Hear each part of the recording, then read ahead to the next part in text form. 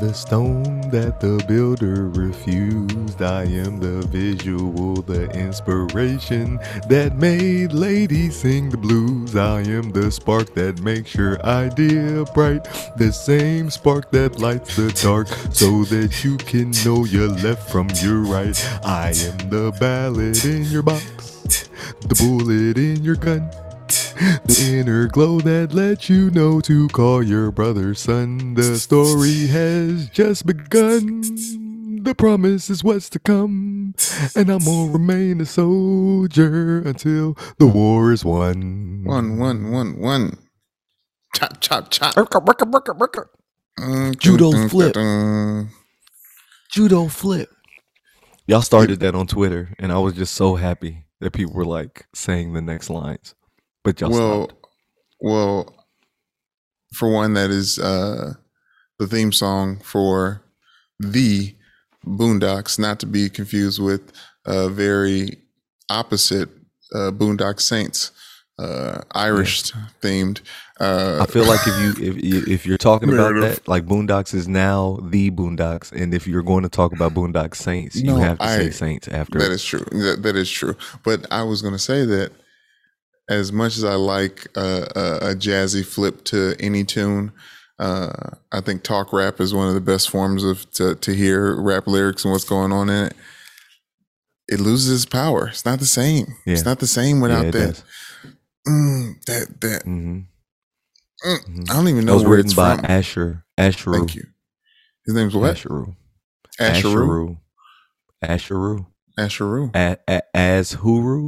or Asheru. Asheru. I never knew who wrote that. I always assumed it was Ninth Wonder. I mean, that's fair, especially during that time period. Or who's that DJ, that Detroit producer that inspired a lot of people, still inspiring people to today? Scott Storch. No, he passed early on, but he did all those Slum Village beats and a bunch of Kanye. Oh yeah. No ID. Yeah. GLC. No ID. Not No ID. Not No ID. No ID is not. No ID. Not No ID. He's New York. Which one is the Detroit producer that's infamous? We'll have to come back to it. Yeah, we'll come back to it. Continue your intro, sir. Welcome everybody to the Prodigal Sons episode 42. 42. We are here, or I am here in my house, and my brother Brandon LL Cool J, aka Brother Brandon, is calling from Florida. How's the weather down there? It's actually, it seems trivial because we've been getting local news, so we know about the NTIs as well as the snow days and all the things. You guys don't know what NTI is. That's learning from school or learning from home, because if y'all don't understand, Omicron is sweeping the streets of Louisville. And if you don't know what Brandon means by he's getting local news, he's in Florida, but all of his cable and apps are located, their zip code is in Louisville, so he goes to turn on the news. Wave 3, WHAS, WDRB. What's the other one? I just recently did WOKY. I recently broke down where each of them are, and I don't know if people need to know this. WDRB at Louisville is a Fox station. WOKY is CBS. WHAS is ABC. And what's the other one? WLKY. No, I already said that. CBS. Wave. Yep. Wave is NBC. Yep. For all the people that are listening in Zimbabwe and around the country, around the world, we got a little cool in our RSS feed. We got a little heat map. We can tell where people are downloading these episodes from and where people are listening. You haven't gotten to the analytics. You gotta get into the analytics. You gotta get into the annies. You gotta get into the annies. You know what I'm saying? Okay. But yes, shout out to everyone around the world. This is Prodigal Sons episode 42. As my brother said, I am Brother Brandon. Our mother is actually on the way here. I'm picking her up from the airport tomorrow. We are on baby watch over here. As Baby Watch 2020. Our son, the lost episode, by the way, of Prodigal Sons, I don't know if we mentioned this, was an episode that I too early revealed that we were pregnant, Michelle and I. My wife was pregnant with our second son, and that episode never came out because I was too lazy to cut out the part where I mentioned it, and then all the subsequent subjects that we talked about the kid in that episode. So I believe that was episode 28 that just got lost in the ether. But the due date is January 17th. Crackle pop. And we thought it'd possibly come early. Second child comes early. So we're kind of like waiting. Mom was coming down. She put it as a guise, as if she was going to come help out. But I think she's going to be on vacation. Listen here. I told Latoya, because Latoya said, I mean, isn't Michelle already down there with her mom? I said, my mom's not going down there to babysit. Like, she's not going down there to help. She will, but she's just going to be retired. Yeah, she's going down there to chill. She's coming down here to chill, which we have a room for her. She's going to be chill. She's going to be chilling in chaos. I think Sheena likes chilling in chaos because it will be that whenever the baby ends up coming. But yes, so she'll be here. Chaos is small compared to chaos I bring weekly. Well, I'm talking about newborn baby chaos. That's going to be. It's not. We don't have currently live in chaos, baby chaos. This is going to be a whole new ball game. This is going to be up every 2 hours. How it is.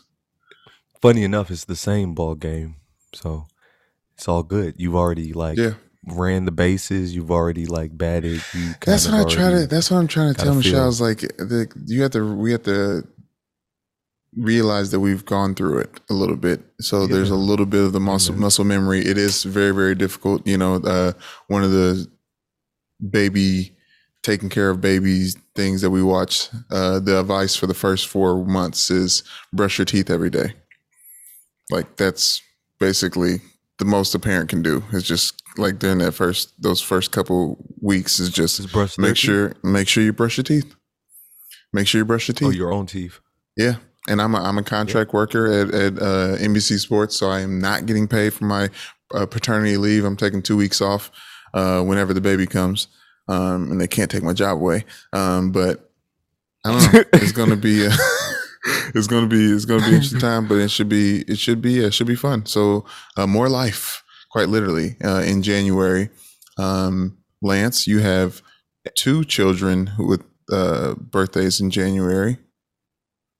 One December, January. Oh yeah, December 31st. Yeah. If I had 2 kids in January, that would be crazy. Lance is already very January though, but no, Lance is younger. I was going to say that oh snap, oh yeah, Lance is younger. Kids. I don't want to remind people. Wait. I don't. Life. Okay, I don't want to derail you completely, but Michelle wanted me to. She didn't want me. She says that it seems like you're running a boot camp with Lance at the house, or it's some kind of discipline training. She doesn't even know. Is there any validity to this? What's going on? Well, yeah. In the household? We'll get. I wanted to get there. Okay, I didn't want to use that as a segue. But what I'll tell Michelle just initially, duh.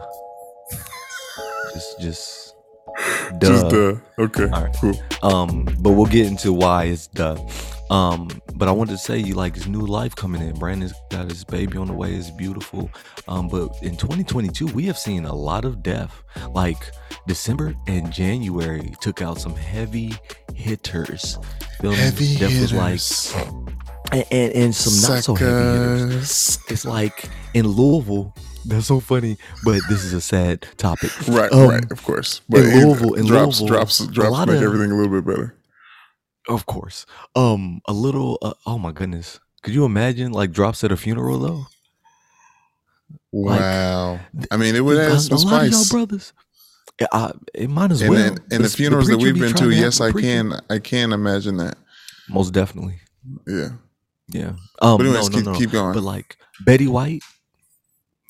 R.I.P. Betty White. Thank you for being a friend. No. R.I.P. Sidney Poitier. No. No, let's stay on them. Sidney Poitier was 2022. Betty White was 21. 21. I'm counting her as 2022 so she could be 100, man. That was so petty. She wasn't though. She No, just she wasn't. She was wasn't. 99. She died of complications of a stroke. Really? Yep. She had a stroke a week before.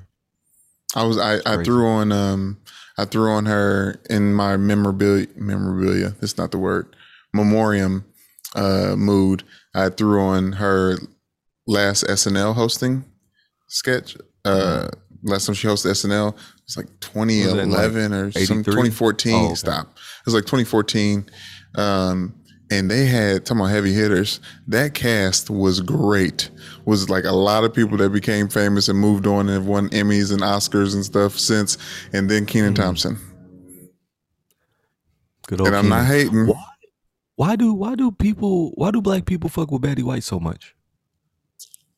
Golden Girls is probably it seems like Golden Girls was like big on maybe I here's a theory.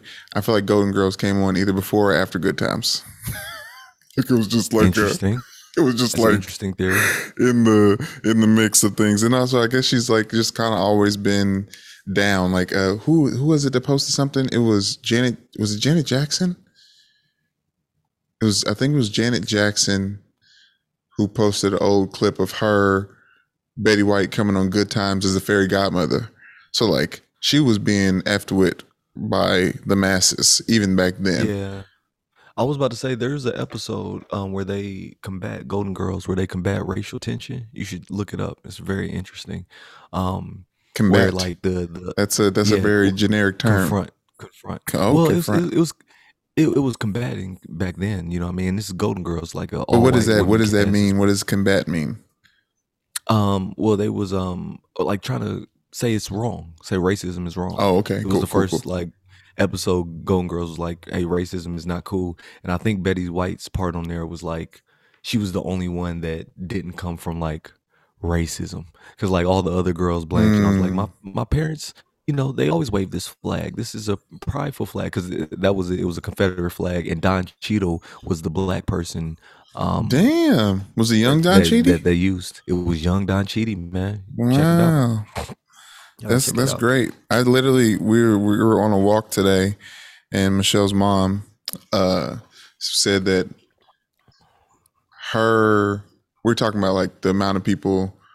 Like Michelle's like the second person from her side of the family to graduate from college. So she was talking about how her mother, Michelle's great grandmother wanted her grandmother to graduate from the same college that Betty White went to on Golden Girls. Like it was like I'm talking about like the cultural importance of this show. Yeah, exactly. And especially Betty White in general. But yeah, RIP to go. Like that was, I don't know why she's so important to the culture, but it's one of those things you definitely don't question. Plus, you never really saw her ever and was like, no. Yeah. You know what I mean? Like you never like really saw something from Betty White and was like, not for me. You're like, oh, okay. Right. You know, I get it. Right. I get it. This woman is wholesome in real life. Yeah. So it's gotta be a great person. R.I.P. Sidney Poitier. Sidney Poitier. We saw Sidney Poitier, groundbreaking actor, trailblazer, as they say. First time you saw a black man hit a white man on film. In the heat of the night, Michelle and I watched that the other day. First time you saw a black woman kiss a white woman on film. First time you heard, I mean, there was another first that it was in the heat of the night. It was the first time that a black person, he said in an interview that there's black detectives all around all the metro cities of the world in 1967 at that point in time when the movie came out. But it was the first time that a black detective was portrayed on film. And he was like the smartest of the bunch. And that was when he... they call me Mr. Tibbs, but yeah. Yep. So I was watching a documentary on black film, and he was the first black actor to not play a stereotype. Like he Right. was the first black actor to like have a serious role that black people hadn't seen, right? So they like the documentary was going through the different black films, so like Step and Fetch and Mama something. It was like the Mammy character, and Step and Fetch was the yes sir, mouse, okay, sir. And Gone then with they the showed Wind this dude is what Lance is referring to with the Mammy character. and the dude got like both actors were like well trained, you know what I mean? Mhm. Spoke really well. That, you know, that was a character that they portrayed that perpetuated a stereotype that was inflicted on black people, right? And Sidney Poitier was the first one to like, I don't even know how you like refuse those roles, or like you wait until, or you like show yourself, I will not. You know, he had to cuss out somebody in a casting call. Yeah, I mean, it seems like he was just a dignified brother. It's like one of those people like Betty White. It's just not. I mean, it's the trend. Yeah. It's hard, but it was like those undeniable talents of like what they are, like walking in their truth. And we talking about. I was saying I don't know what the first thing I was looking for. He was the first black man to win an Oscar for best actor.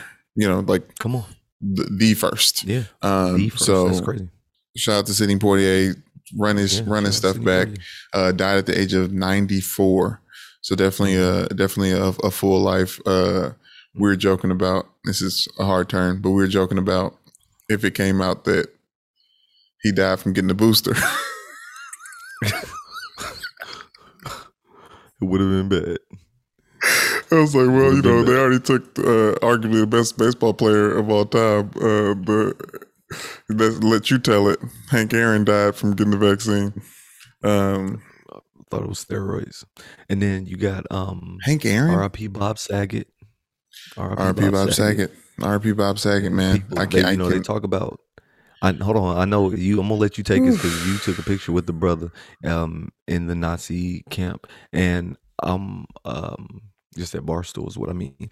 But I want to say that, like, you know, everybody's saying they knew him from like Full House and stuff, and I'm like, bro, America's Funniest Home Video is the only way I would have known who Bob Saget is. Nigga, it's the only way. Nigga, why has no one said that? That's the first time I've heard it. America's Funniest Home Videos. Are you kidding me? That's it. He is the host. I don't even remember a host before him.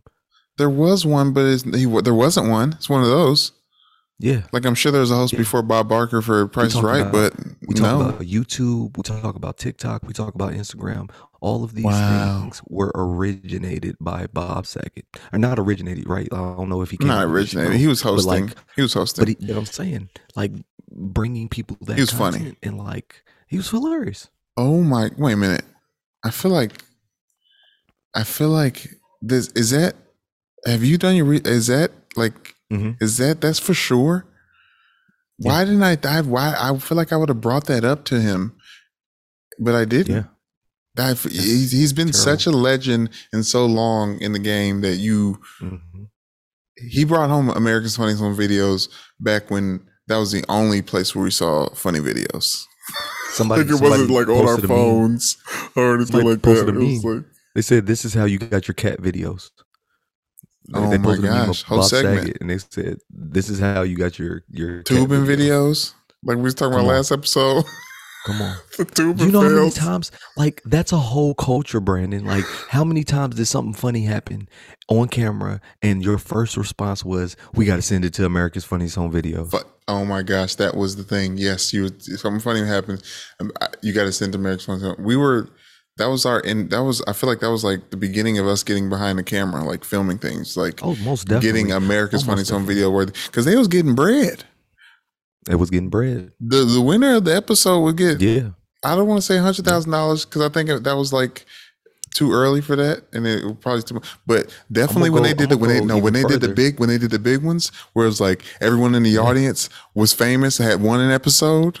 Right, that was $100,000. I still remember those episodes of like the confetti coming down, the funniest video.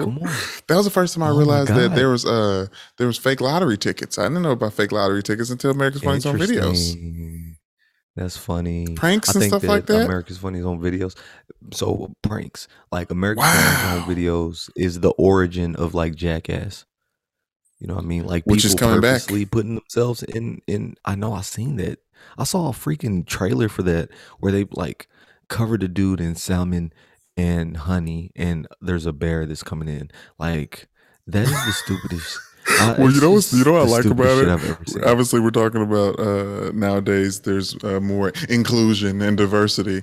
Do you see all the brothers that are going to be in that movie that are doing Jackass I did stuff, not. bro? I It's didn't. all of the Flognog, Odd Future, Tyler the Creator folks. It's like Taco and all those Wow. guys that like were Wow. the Adult Swim. What's the show they had on Adult Swim? Future. Right. You know what I'm saying? Tyler the Creator's Yeah, I group do. of friends, but those Yes. they're going to be in there doing hopefully black shit with the thing, not just Bam Margera beating up his dad. Preston has grown up. It looks like they found another fat guy. Man, that was a time period. That was That the was a time period. time period. And yes, America's Funniest Home Videos was the genesis of it. And Bob Saget, Bob Saget. man, he was really a great guy. I got the chance to meet him, interview him. I looked at the picture, February 20th, 2020. Talk about not knowing what's coming next. Like your birthday was a month later. That was like, I mean, actually COVID was in 4 days Louisville. before that. But I'm still saying, in Louisville, how did COVID manifest itself around March 20th, 2020? I don't want to jump No, it around was the completely, 16th when but it smacked. March 15th. well, I know that, like, but well, that was no. You said when it smacked, that was literally the time. Well, I'll say this: it was it had to been like the 10th or the 12th when it was a Wednesday when all the NBA games shut down. But that was like the games were filled, players were there, and then they had to rush everyone out of the stadiums. It was, I think, Utah was playing OKC in OKC, and Rudy Gobert got it, and they show video of him jokingly touching all the microphones and all the cell phones on the on the desk, because that was back when people was playing with it. And then Donovan Mitchell, he got Donovan Mitchell, Louisville hero. He got Donovan Mitchell sick, and then literally last week we heard Rudy Gobert got it again, and we're like, okay. And I saw a tweet said, with my calculations, in 2 weeks the world's going to shut down again. Like, talking about time being a flat circle, we're about to bring a baby into the world when it's about to hit again. That's what happened last time. It's wild out here. But anyways, February 20th, 2020, before we knew the world was going to shut down, I interviewed Bob Saget for Barstool Breakfast. Pre-tape interview ran. He was very funny, talked so much. It was almost like he was like on something, how he just like kept rattling, but he just can't not make a joke. It's like a disease for him, which is still cool, kind of cool to be around. But obviously we've talked about Ben Lear on this podcast before. He's really good friends with Bob Saget's daughter. They both went to that, well-to-do high school in Hollywood. And so I brought Ben's name up and Norman Lear's name up to Bob Saget afterwards. And we chopped it up for like 15 minutes after the episode. Like, he was like so excited to meet me, and was like, and we just talked about LA and obviously Norman Lear and comedy in general. And it was like, it went so well that I was like, I might be able to reach out to dude later on if I need something. You know what I mean? And then I found out that him and he basically got Tiffany Haddish started in comedy, like was like one of her early mentors. Like, he's really just been an inspiration to a lot of people and helpful. And, in everyone's homes in a specific way. I didn't watch Full House as much as other people did. I was busy watching Family Matters with Carl Winslow. And Stefan Urkel. But yeah, it's crazy, especially, and it happened in Florida. He was, if you guys don't know, I mean, by now, Bob Saget passed at the age of 65 found in a hotel room in Orlando. They don't know what happened. They're not telling us what happened. It doesn't really matter. It's just very, very crazy and wild. Like with all these deaths that happen, people like have their pictures. Like my first moment was like, I can't believe there's a celebrity death that happens and I have a picture with dude. A picture. Mm-hmm. Like I met dude. It's weird. That's a weird phenomenon that like people like Right. when somebody dies, you start to look for the pictures you had with them. Cause like that's the moment that you could have, and I always like look back. Coulda Like, what? damn, I wish No, I you knew. ain't you gonna finish Like, that. Coulda hey, what? huh? Coulda Could have what? like not stopped them from dying, but definitely like gave them a heads up. What? Like, hey, Heads up there what? hey, you're gonna die in 2022. Like, watch what you do. Like, watch what you're doing. Like, he wouldn't be in a Watch hotel. 6. If you would have said, you would have took that 15 minutes and been like, hey, Bob, we're gonna take his picture. But look, 2022, not looking good for you. No, it's funny. We interviewed in person then, but during the pandemic, obviously we were doing Barstool Breakfast interviews from via Zoom, and we interviewed him again. And he was talking about all the tour dates he was going to and all the things he was doing to stay safe and stuff like that. And I was like, he is outside. He is outside. Everyone's been outside at this point in time, obviously, but Yeah, I was not. he was in Florida too. I was nervous. I mean, I said like you can't be predictive, but I did get nervous at that point in time because I was like, ooh, that's tough. Yeah. But yeah, another word for like posting pictures of people who have died. We do this because we like want to not show how close we were, right? But just to show, hey, I've met that person and Right. their death affects me, right? So that being said, y'all take pictures with people, all right? And if you really want to jazz it up, do the same pose in every single picture so that when you do Ooh. die and people are posting pictures of you, you're doing the same pose and people are just dying at how all their pictures, like the person who has a picture of you posing differently will be like significant, right? Like pose different with your family than you pose with like the random person that just wants a picture. I don't know. I feel like the picture without the pose is like a Charmander versus a Charizard. Like you want the evolved version. You know what I mean? Like you Right. want to get that pose. That's what I mean. Like but I'm That's saying what you I want to get that pose. But I guess in the like a baseball card, it'd be like, oh, you got him before he did the 2 thumbs up. Yep. Like Yep. Exactly. I definitely want one of those. I used to do I mean, it's probably a bad term, but jail pose. Because it was Okay. the picture Yeah, yeah. like when Uncle Tony, we got pictures of Uncle Tony. Why is it a bad term? What else is it supposed to be called? It's a pose that they do in jail. It's like it was made popular in jail. I don't But it's I feel like but it's like the squatting. yeah, It's exactly. I know exactly what you mean. I feel like everybody knows what you mean. Like that, like it's been used so much. But like that that's what I'm that saying. is now what that means. I don't want to. It's like you don't play. It's like where grandma growing up. Grandma said, "Don't play on them crutches. You're gonna need them." Right? Right. Like I don't want to promote the fact that I was always in jail pose. Like I'm like bringing it that's upon myself. It's a warm memory. She definitely did. I was spooked. I've never had crutches. Boy, I think once, maybe. even maybe. playing with glasses, I can't believe I'm 31 years old and I need glasses. Like I need them. Like sometimes I take my morning meetings without them because like the glare or whatever, and like I'm just squinting at the screen. Really, just like I need these bitches. No, I'll be getting that when I'm driving. Like I'll drive. I'll be like, and it's nighttime. Like Yeah. one time, recently, I left my glasses at mom's house, and we had to drive home like at night. And I was like, "Fuck, I can't see." And then like It's gonna be I'm bad. driving, and Latoya, she's just everything's hunky dory. I'm like, wait, having a panic attack. Like I have Right. to keep things together. Right. Like I have to keep it Latoya, together. I need you to communicate. Right. Is the car next to us? Go ahead. I'm going to use this as a segue, but do you use glasses when you create your physical art? Like, do you have to wear glasses when you're creating your physical art?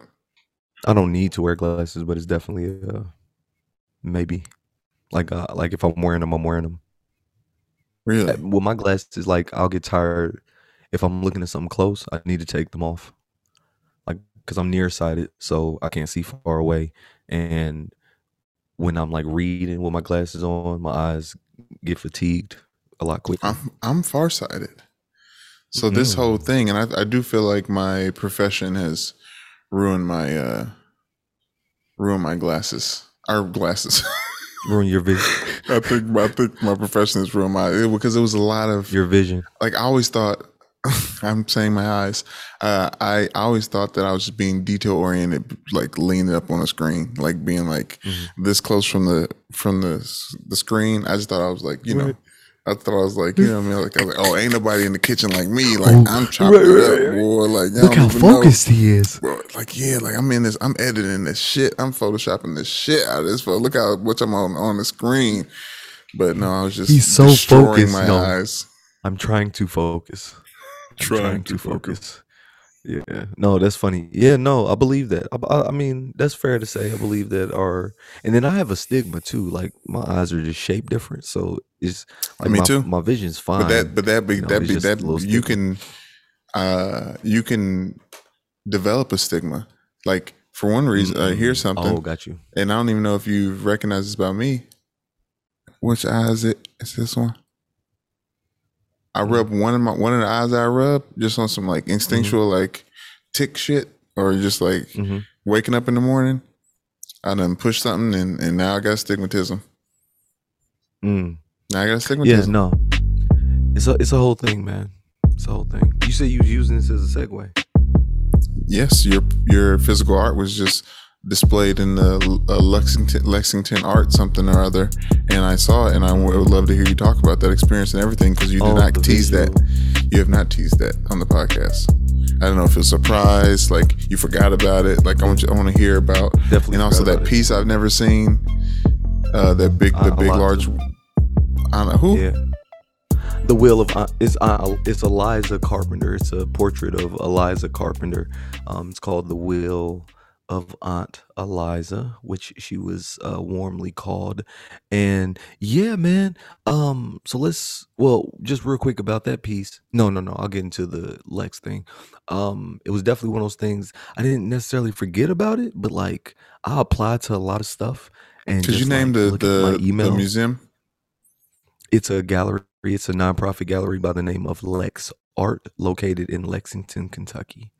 They are having an opening for a prominent Kentucky author, Joy Priest, who came up under Nikki Finney.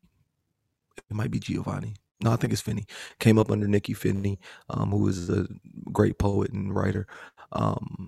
And she has a book out called Horsepower, and she put out a artist call for artists to have art at her opening, and I submitted my stuff to that. Joy also has an anthology, a Louisville anthology. Anthology is a collection of writings from certain places, times, or areas, and she's doing a Louisville anthology that I've applied to as well. So it's like I've applied to like a lot of stuff, right? Like when this came up, they said, submit your art, and I'll just be like, I just fill out the form and like submit my art and stuff. But they didn't tell me that like I got selected or, my art has been chosen. I just got a call. He was like, hey, we got everybody's art. We haven't got your art yet. And I was like, oh, y'all pick me? Okay. Yeah, I'll be there in a minute. So drove down. I have 3 pieces at the gallery. And it's not a big, I'll get to that in a minute. The picture you're talking about, Brandon, I'm really proud of it. It's called The Will of Aunt Eliza. And see, this is another, like there be these artist calls, and there's this competition at the Kentucky Derby Museum for Black or African American horsemen. So like art that speaks to Black or African American horsemen. And I threw that month together. When you say horsemen, are you not talking about jockeys, like people who work with horses? It just it's all encompassing. So jockeys, people who work with horses, cowboys, people who own horses, just any African American that got close to a horse. Um, um, so I picked Eliza Carpenter, who was a black woman. Her story is amazing. I'll get to her story later. But that piece, man, that piece is being entered. So it's in the gallery right now. It'll be there till February, but it's being entered into a contest at the Kentucky Derby Museum. And if I win that contest, I got to get it out that gallery. I need to win that Damn. contest too. Lightweight broke. Oh, ain't no lightweight broke. I ain't recovered from Quillen's bachelor party, to be honest with you. My credit score has Hey taken a boy, hit from the Detroit trip was to Atlanta. so. No. I said the bachelor Oh, party. you said the bachelor party. I said the Shit. bachelor party. Atlanta. Damn. Credit score took a hit. But in God's time, God don't make mistakes. But you talking about the Detroit trip The was wedding. It took so much of my money. It took so much of my money. Like we shouldn't have got a hotel at the like host hotel. We should have just got a hotel elsewhere or we just should did went somewhere else. what Daddy and Mama C did. Like stay with somebody. They stay with Evan. Like yeah, like you could have stayed with somebody. I'm not gonna stay with Evan, but yeah, we could I have know, stayed but I'm with somebody. saying y'all could have stayed with Aunt Vanessa or somebody. Y'all could have stayed with somebody. Well, we couldn't stay with Aunt Vanessa. The places we could have stayed were probably slim, but chances are we could have like definitely got a cheaper hotel and just drove into things instead of being from the hotel. Like the parking was $26 a night, and we were there for 3 nights, so that's just a smack. And then like food, and we had to order out. It was just a headache. But yeah, the Detroit trip cleaned me out. Weddings are so. I don't know. It's all worth it. I got Talk a your nice shit. watch. Talk your shit. No, well, people really, inconvenience people for weddings. It's a very big inconvenience for those who No, it's not. aren't getting married. It's not. It's that's why they put it in advance, and there's dates, No, I and get there's it. like I get it. multiple I get it. mail pieces of mail sent out, so you could just say no. I get it. Like there's like Yeah, plenty of but you people who can't do say no. You Yeah, can't say you no. Not if can. you're in the wedding.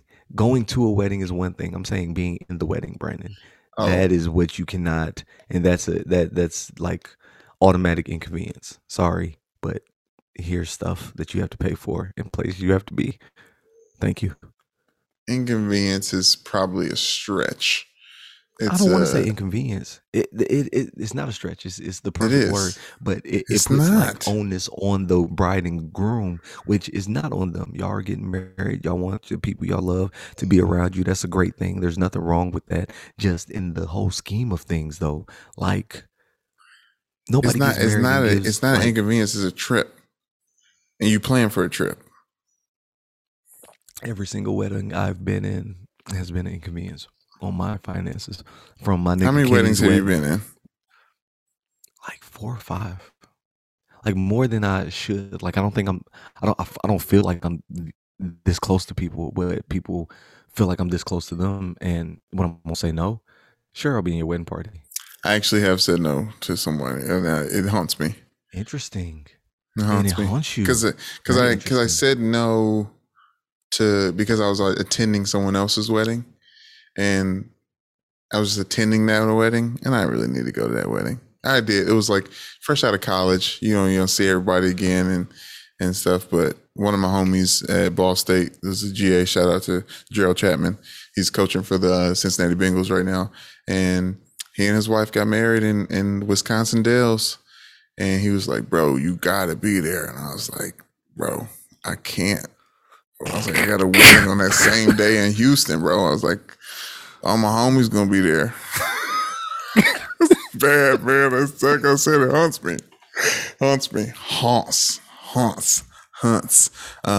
Well, congratulations. The art was beautiful. You said you threw it together, but what is how does that what does that look like? It took a few days. I feel like it took a few days. It wasn't even. It's a large piece. Do you mind sharing the dimensions? 2 football. No, it's a 2x4. It's little. It's 3 feet by 4 feet. 3 feet across, 4 feet up, and it's one of the bigger pieces. and everything just kind of came to me. So it was really nice. I hope y'all get to see it. It was really nice.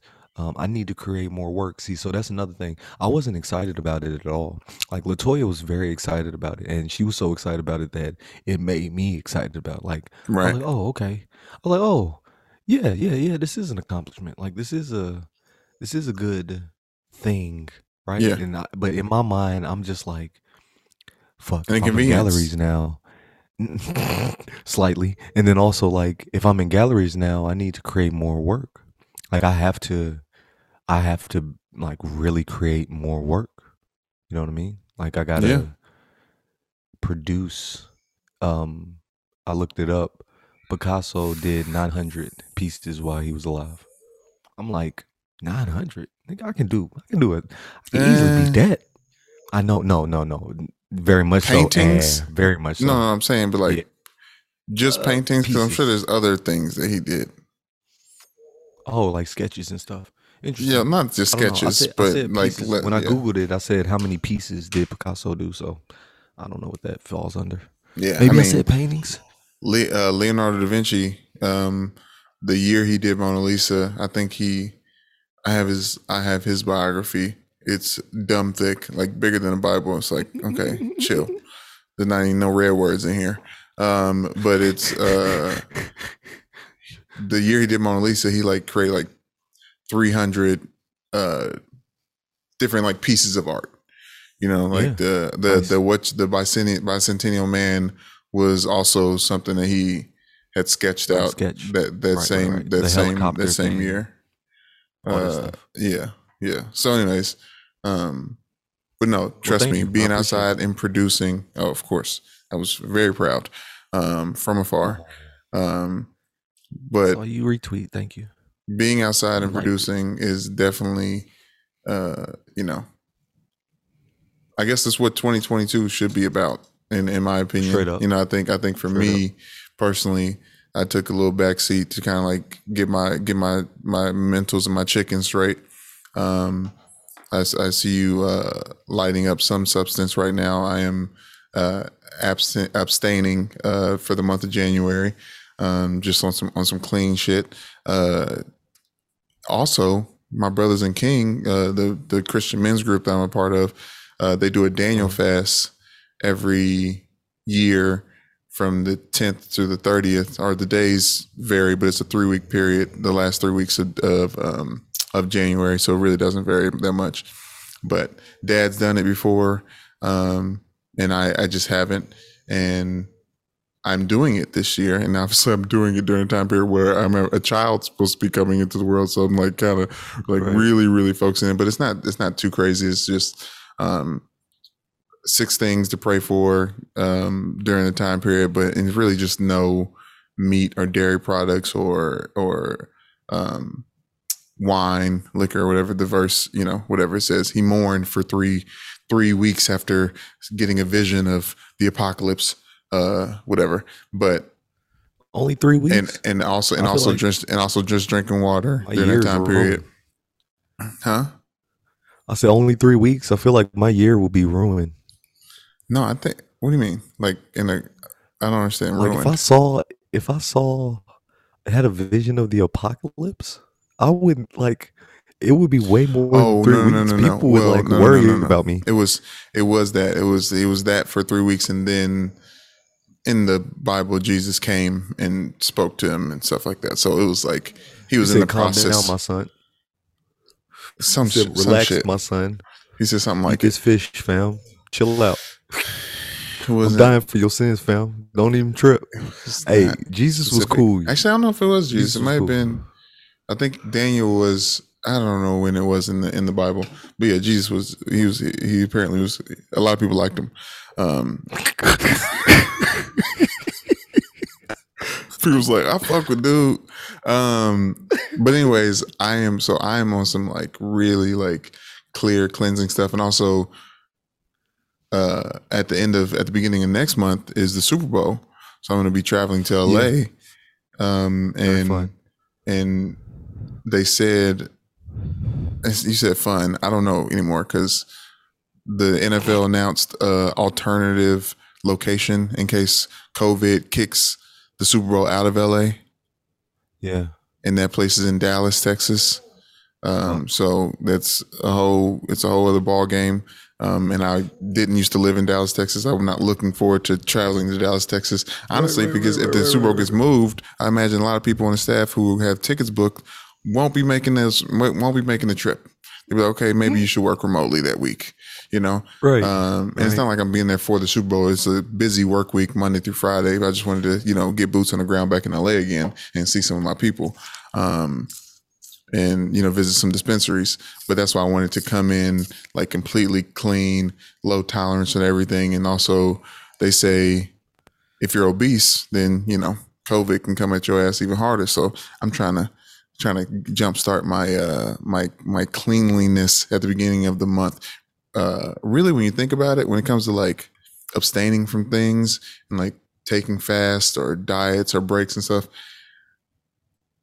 you really should at some point in the year, because it's really 12 months in a year, X amount of weeks, 365 days, like to do something every day, you imagine you're going to have some negative effects from it, or just some like, does that make sense? Most cultures, it's scientifically proven that your body resets itself when you fast. So like when you don't go without certain no coffee, things, like no tea. Yeah, your body like cleanses itself of these things that it was dependent on. That's why Muslims fast and everything. It's a whole, it's a whole thing. But what did the defensive lineman say when he got the sack?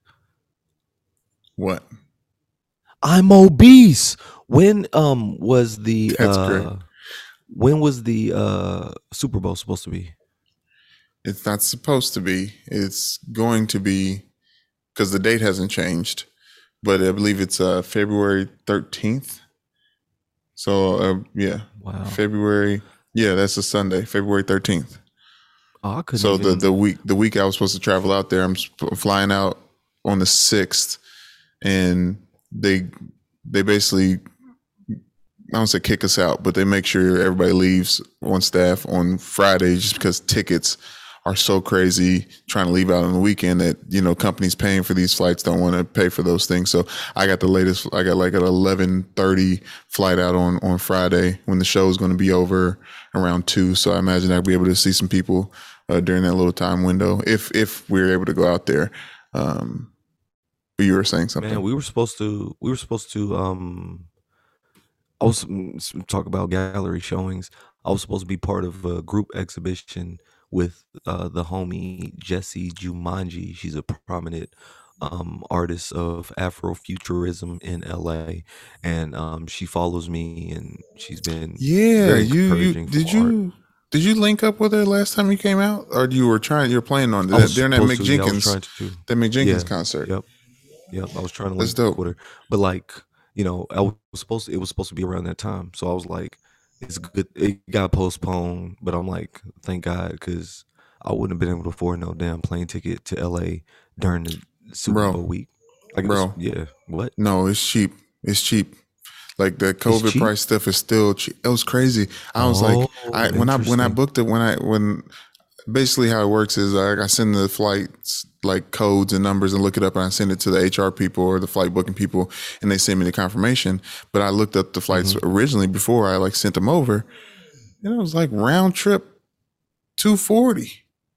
Wow. I said, what? I said, this kind of code? Like what? Like I got a work code? Like, and I realized I was on my private browser on my computer. I was like, oh, this is really $240 for this round trip flight to LA. That's crazy. Out of Sarasota. Oh, I didn't. Okay. So it's not even like that. But I do want to say, have you ever seen, or did you watch that True Story series with Kevin Hart on Netflix? Nope. It's like everyone's talking about how good it was. Yeah. So it was all serious. It's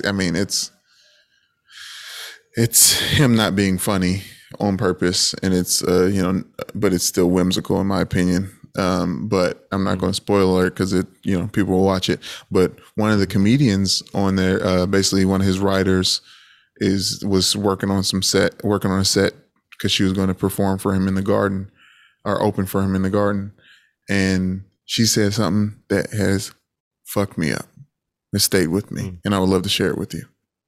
Okay. She was saying some jokes about dieting and getting fat, and then somebody in the back who hosts the event is a big weed head, and then she just casually went and she's like, yeah, but like working out, dieting, weed, it's all the same thing. It's just us trying not to be ourselves. Mm.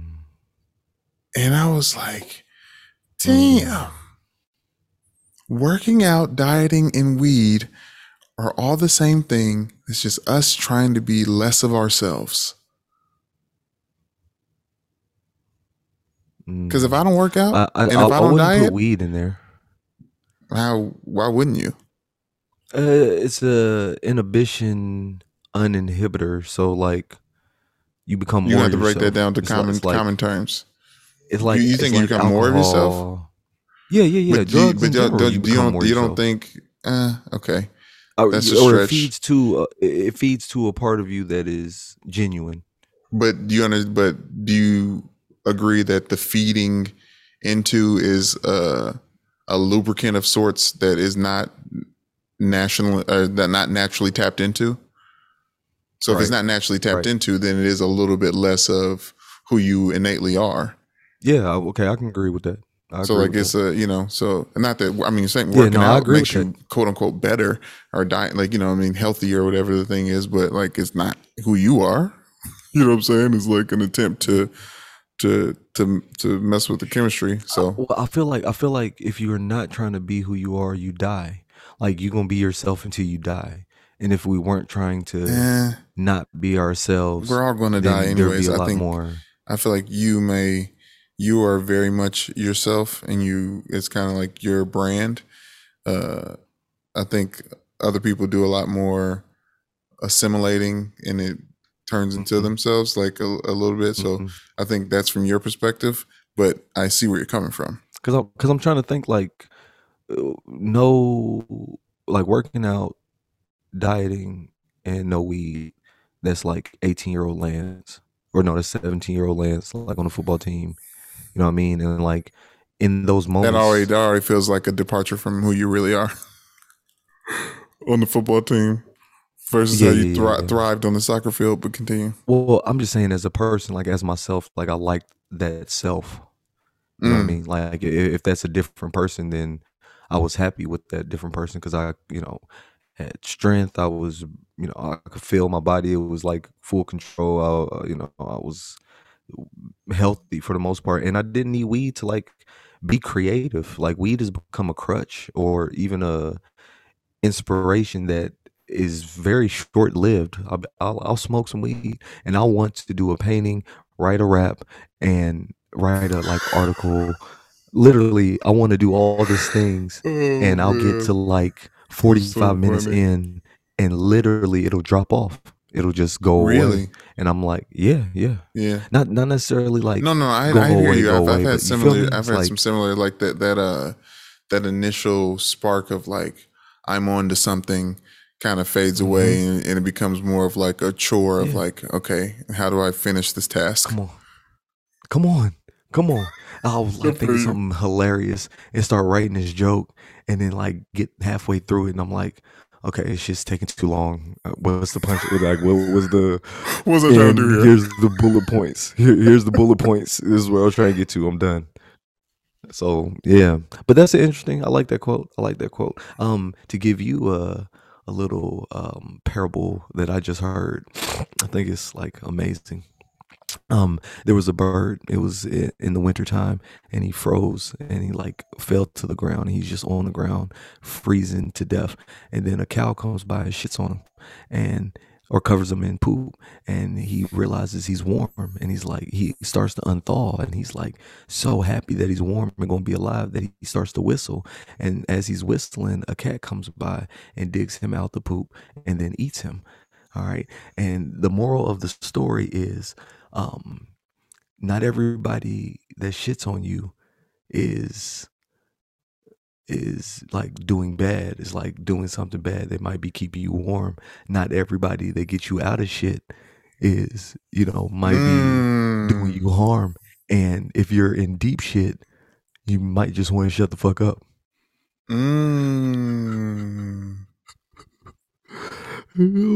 Honestly, before you blew my mind with the actual like literal Translation of translation. the story. I jumped to the Big Sean line. Sometimes hate can be the best love.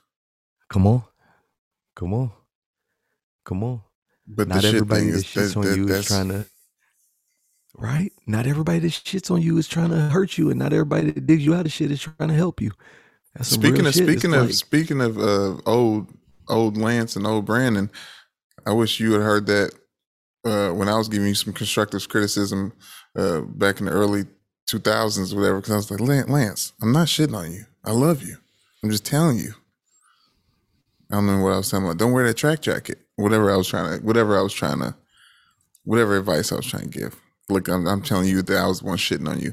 Something I literally just saw that I was like, this is such a no-brainer. But the treat people the way you want to be treated.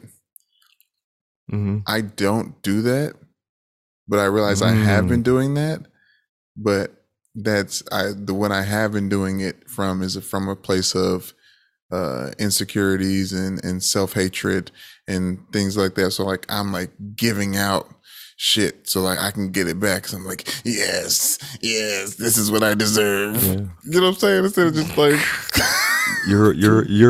you're a football player and an Aquarius that for some reason being shit on is motivation for y'all. Like, oh man, you know, being like, you know, there's something about sometimes it, and that's fine. No pain, no gain. And oh my God, it reminds me of a quote. Actually, reminds me of a quote that like said, "Oh, it's another parable, but I don't think I noticed one well enough to just get you all the way." You knew that one the other one well. I was. Oh, yes, I do. Yes, okay. I do. Okay.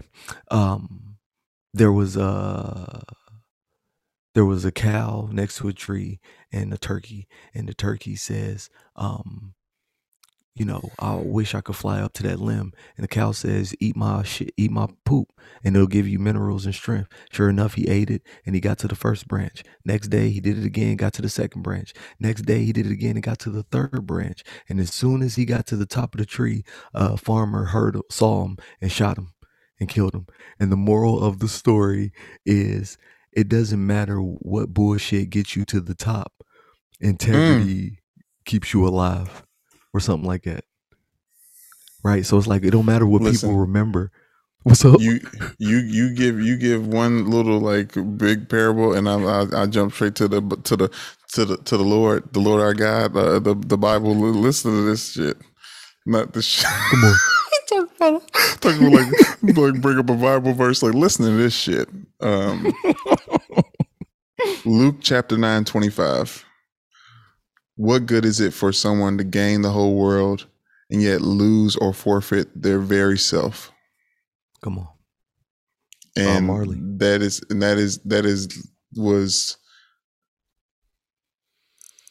I think about that time, and I think like honestly my time at Barstool, and like I was just kind of like there's so much like power and influence, and everybody was like all these things you can do now.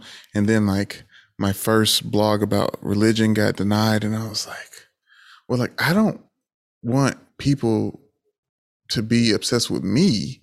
Like, I'm trying to bring them to something else. Like, I'm trying to be a vehicle for the shits. Like, I don't want, this ain't about me. It's about all of us. Like, I understand being relatable isn't funny, but like, I'm trying to get to the basics of shit. But anyways, I don't know if I lost people on that shit. It's no, I don't think you lost. We're on track. We're right on track. People are following.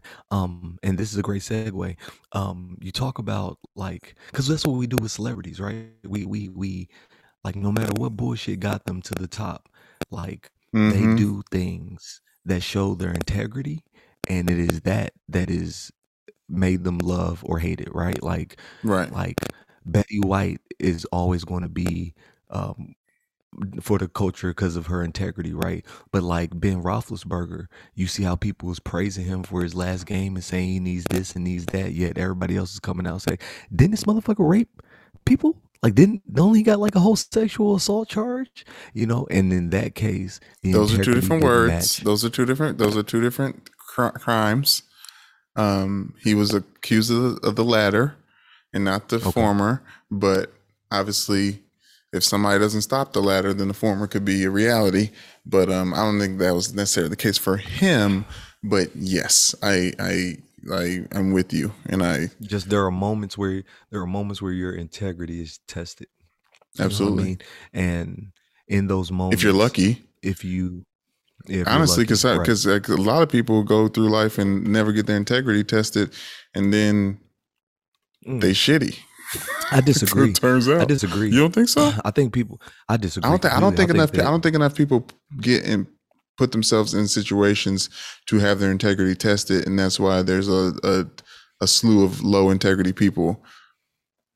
No, in America. They know it's getting tested. They don't know that it's getting tested, though. You know what I mean? Like like test someone's integrity. That's the smallest thing. It's the absolute smallest thing. It could be holding the door open for somebody, or somebody like dropping a pen and then you picking it up for them. You know what I mean? If you see somebody drop a pen and they got like stuff in their hand, and it's gonna be an issue for them to pick up that pen, and you just like you don't even offer help, like you don't even pick the pen up.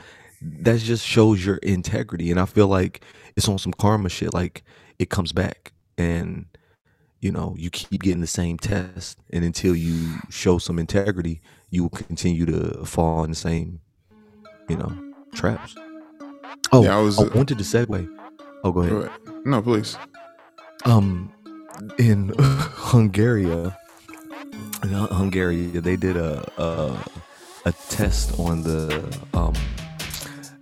population there, or it's like citizens there, and they like tested their IQ first, like had regular questions, science questions and stuff like that, math problems and shit like that, and then they had them take a survey about celebrities, and like based on the answers, the more you cared about celebrities correlated to a lower score in intelligence.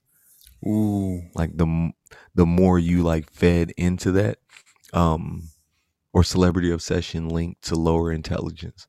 Now again, they did this in Hungary, so who knows who can speak for their intelligence in the first place. But I would say around pretty much blanketed, that's pretty true. Like all the people that I know that are like really obsessed with like celebrities, or just what I mean, like they know all the latest stuff about celebrities and stuff like that. It's like, I'm not saying they stupid, but I'm just saying like their priorities is in the wrong place. Like what they are thinking about and like using their time doing is just misplaced.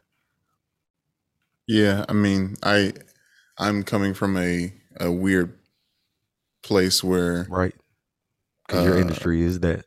Right, and it seems like the more people who are respected, who are orators or like, talking heads, are the people who are in the know for all the things. Yeah. It is like a collection. Yep. It's like but it's a showcase of the knowledge versus just like a popcorn intelligence or whatever the thing is. Like this is actually, I've realized in my self-assessment stuff is like, I love like two birds with one stone. Like a lot of my entertainment is wrapped up in education, or like learning and getting better, or like finding out new things, to the point where like I realize I challenge myself to read a fiction novel, because I really don't rock with them like that. I'm usually into autobiographies and things like that, and I'm struggling through Hitchhiker's Guide to the Galaxy, or Hitchhiker's Guide to the Galaxy, because it's just not real. It's not real enough for me, and I don't know what I'm gaining from it. Like other than like a lot of times I watch old stuff and like old movies or TV shows and stuff like that, and I'm like trying to store references in my brain to like, I just want to experience the things so that I can connect other things, right? Like connect other dots from society. But like, I was like, is there something wrong with me that like I can't enjoy a damn fiction book? Like I'm, you know what I'm saying? Like what, like, definitely. Is that something deeper that I need to continue to kind of like dig at to like be able to suspend reality. Like, am I too much of a realist that I can't even enjoy? Because like, I mean, I enjoy X-Men and stuff like that, but it's two heads or two sides of the same coin. I would say it's like what you fill your tank with gives you the foundation for other things, right? So you haven't filled your tank up with much galaxy or science fiction, like literature, literature. You know what I mean? So like science fiction, novel literature, whatever the shit is. Yeah, but like you saw Interstellar, right? With I don't think I Matthew did. McConaughey. I don't think I did. Well, watch that, and if you don't like get like your mind blown from the concepts presented, then it's just not. It's not. But here's the thing. Here's the thing, though. Here's a perfect example, though. When that shit was popping, when it was out and hot, I wasn't moved to go peep. You know, the fact that I haven't seen it and people have seen it multiple times, you know what I mean, kind of speaks to this it's thing. A long ass movie too. I just finished the first season of Godfather Harlem. Yeah, I watched it on your recommendation. Forrest Whitaker. Yeah, I thoroughly enjoyed that. I bet you did. I thoroughly enjoyed that, especially since I'm just coming off the heels of finishing Malcolm X's autobiography. Like, it was just like, yes, give me. But see, and that's where I say the two sides of each coin, because like I'm less like, that's not where I escape to when I want to escape or think about something. I go to science fiction things, like things that could be possibly bending reality. What does the inside of a black hole look like? What is like the fact that our brains only compute 5% of the outside world, right? Like our ears can only pick up on certain frequencies. Animals of all kinds can have a way wider range. Our eyes can only pick up certain visual lights. Other animals have like crazy vision ranges. So the world is a completely different thing to those things. Like humanity, we are just confined to this reality that we've agreed on, or that like our brains have like evolved to conceptualize. And personally, I think that's because if we could see and hear all this stuff, we would go fucking insane. We would turn to trees. We would kill ourselves regularly. Like, nobody wants to hear this shit. I have been hearing mushrooms have like turned me on to the frequency of existence. So like I can hear, it's not an auditory hallucination, because I can hear the shit. I know the shit is real. Like this light that I have on me right now, I unplug it all the time because I can hear it buzzing. You ever hear an electronic thing buzzing? For sure. Right? So that's just proof. I really enjoy like silence. So like that's funny you bring that up too, because there's, back when I used to smoke regularly, I used to like be in the house at night or whatever and like feel like I hear something. I'm like, what the fuck is that? Sound like something fall, like what is, like, is this the earth axis, like trip? And then now that I haven't in a very long time, and I'm up at night and I still hear stuff, I was like, okay, it's not the frequency. Yeah, it's the frequency of reality. If you're still enough, there's all kinds of things to come on, movements and rustling. But yeah, I'm definitely into tapping into the unseen, and not on some paranormal stuff. You need to be introduced to the unseen. But you need to be introduced to the unseen from a realistic standpoint. You know what I mean? Like, present me with facts. Okay, that makes sense. Now, what's the plot line? If you like, if the plot line is completely out of somebody's ass, it's like, all right, 4,000 years. I think, all right, there's a ring that you can hitchhike with. Okay. Well, no, but that's the thing for that book especially. I'm like, okay. It almost feels like just experiencing how intelligent someone is, or like somebody's like, it's just like all flexing. It's like, okay, you want to be cute and try to like create this world and create like humor within this world that you've built. was like, I'd rather just listen to an album. You know what I mean? Like, I'd rather just like listen to Gunna's album and like pick out like parts that like elevate him past whatever people think traditionally just a rapper. Where like someone who was actual writer of science fiction literature or whatever the thing, I forgot the guy's name who wrote that, the Hitchhiker's Guide. They're in their bag already. They're already patting themselves on the back for that type of juice. But I'm glad you said the black hole stuff and seeing and hearing frequencies, because one thing I have been watching, I rewatched the first 2 Matrix movies in hopes that I was going to watch Matrix, the newest one on HBO now, Resurrection. There's 3. But I was about to say. I heard it was bad. I'm talking about the 4th one. I know, but I heard it was. But I heard it was. You saw it? You liked it? Yeah, it's fine. It's they're squeezing the milk out of a franchise, and this is just what you have. Like the cow was. But do you squeeze a milk out of a franchise if we're using the cow explanation, or what's the term? What's poetic device? The analogy, like for a cow, like isn't that expired milk? No, don't do a cow. Yeah, we're not gonna do a cow. We'll do a rag. Right, okay. They're trying to squeeze the rest of the water out the rag, like more. But after a certain time, that water dries, that juice dries. So, anyways, I'm saying I understand the concept though with the Matrix, because there are some like hidden gem stuff in there that like that was written by a black woman, right? Yes. The Matrix and Terminator. Yes. Yeah. Okay. Cool. But actually, that's a good segue. It was a good segue. You watched it first?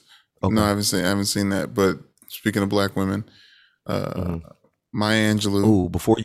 Okay, go. Maya Angelou has come out to be.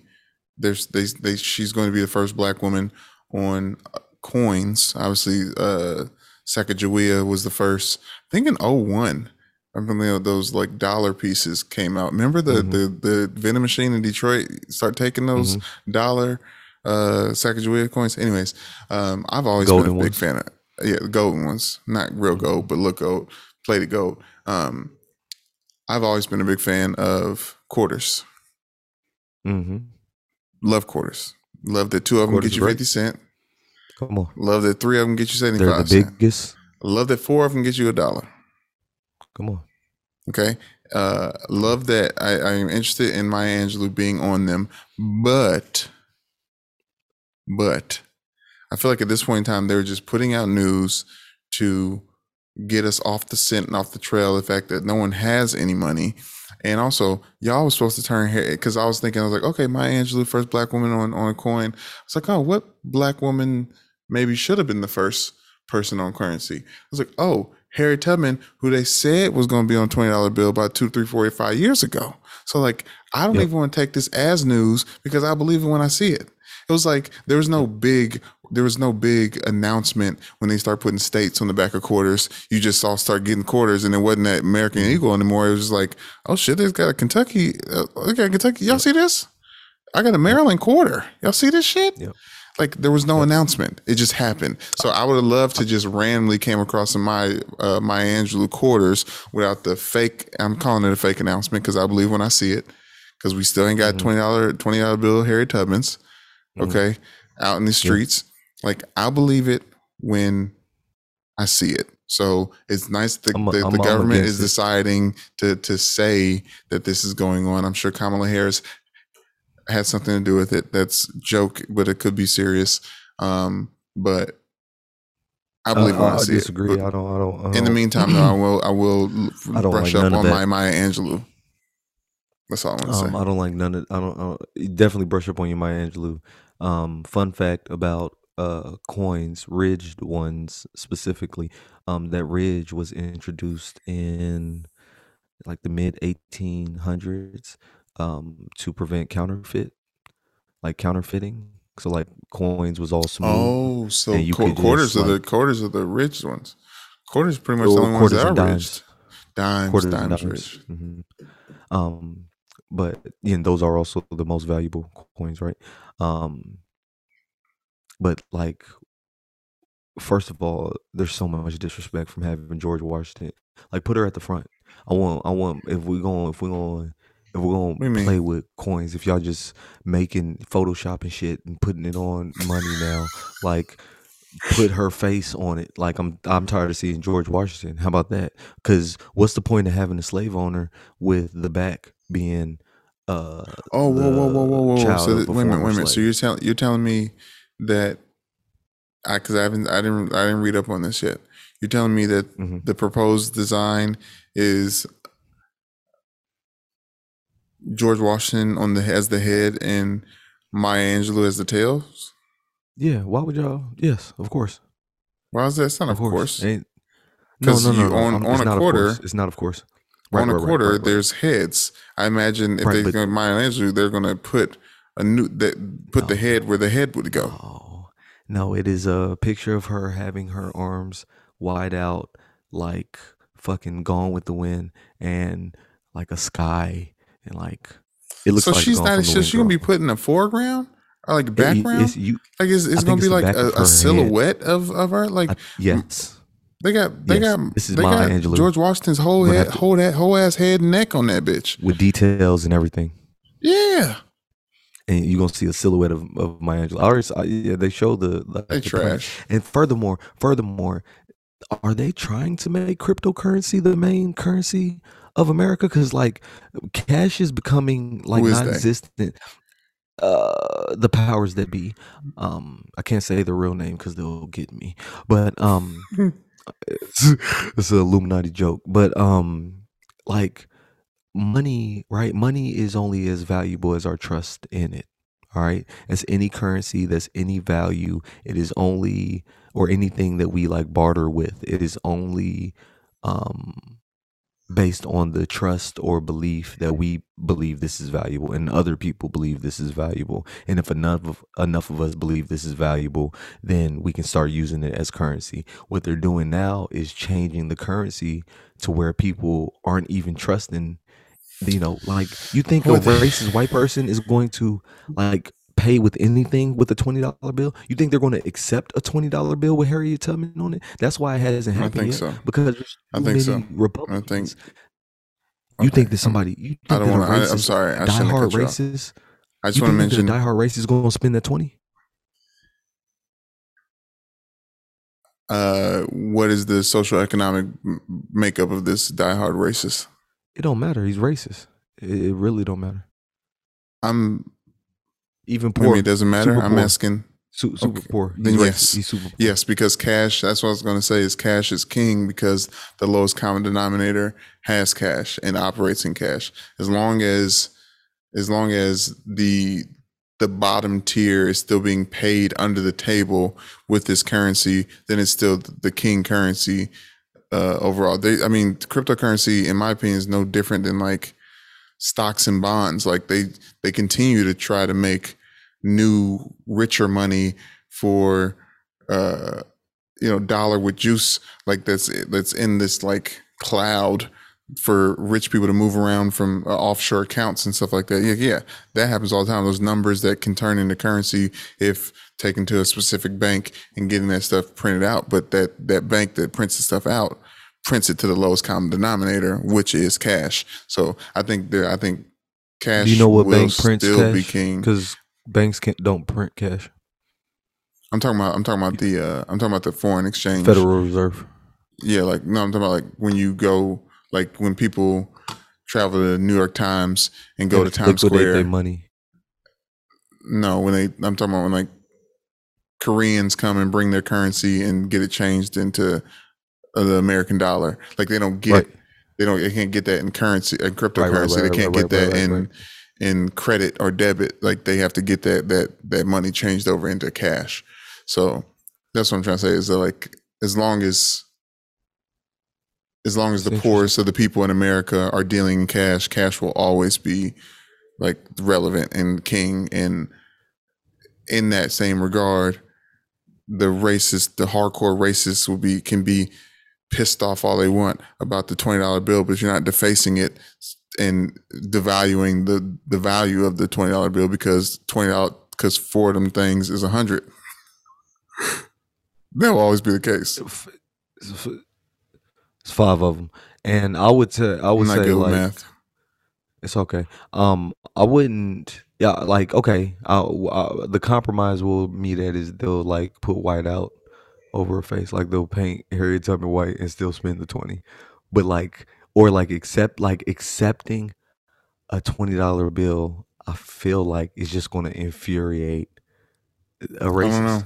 No, I don't know. they're changing our goddamn money. I don't want that 20. You give me That's two just tens, bitch. yeah. I Well, want two Alexander Hamiltons I do feel like in or give me 5 2022, Lincolns I do feel like in 2022, it is a common or 4 Lincolns. understanding that like things are changing, and it's not necessarily for the better, but it is for the better of some people. And if it's the better for some people, then it's at the detriment of other people. And I think the people like you're talking about, the hardcore racists, realize that, you know, it's gone their way for a specific amount of time, and they can blame on what era they were born in, just how we can celebrate which era we're born in. You know what I mean? Oh my God. What show was that where they kept saying Don't Look Up. When they kept saying he's from a different generation. from a different generation. The cowboy dude character. He's like he's from a different generation. Gosh, Ron Perlman. Ron Perlman's character. Speaking of races, we just had the National Championship League of 2 Southern high black population, high discriminatory practices. Even the voting is trying to change. They're fighting voting rights right now. But Georgia and Alabama, the Georgia Dogs. I knew I was Alabama.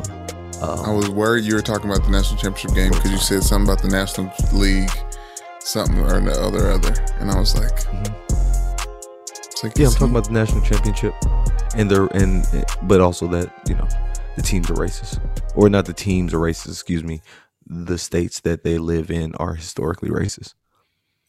Yep, definitely that. Yep. Did you enjoy the game? It was a nail biter. It was first couple of quarters. I did. I don't root against Alabama, but I do think monopolies are toxic. So in Georgia, it was the first time they won a national championship game since 1980, which was 40 plus years ago, which is hard for people to wrap their minds around. So even though they were in the national championship game, 2 years ago and lost in double overtime, so like they've been knocking at the door. But I do think it means something, especially. Listen, I tweeted out as soon as the game won. Shouts out to Stetson Bennett, who was drunk as hell on Good Morning America, talking to Michael Strahan about the game because he just never stopped celebrating or got any sleep.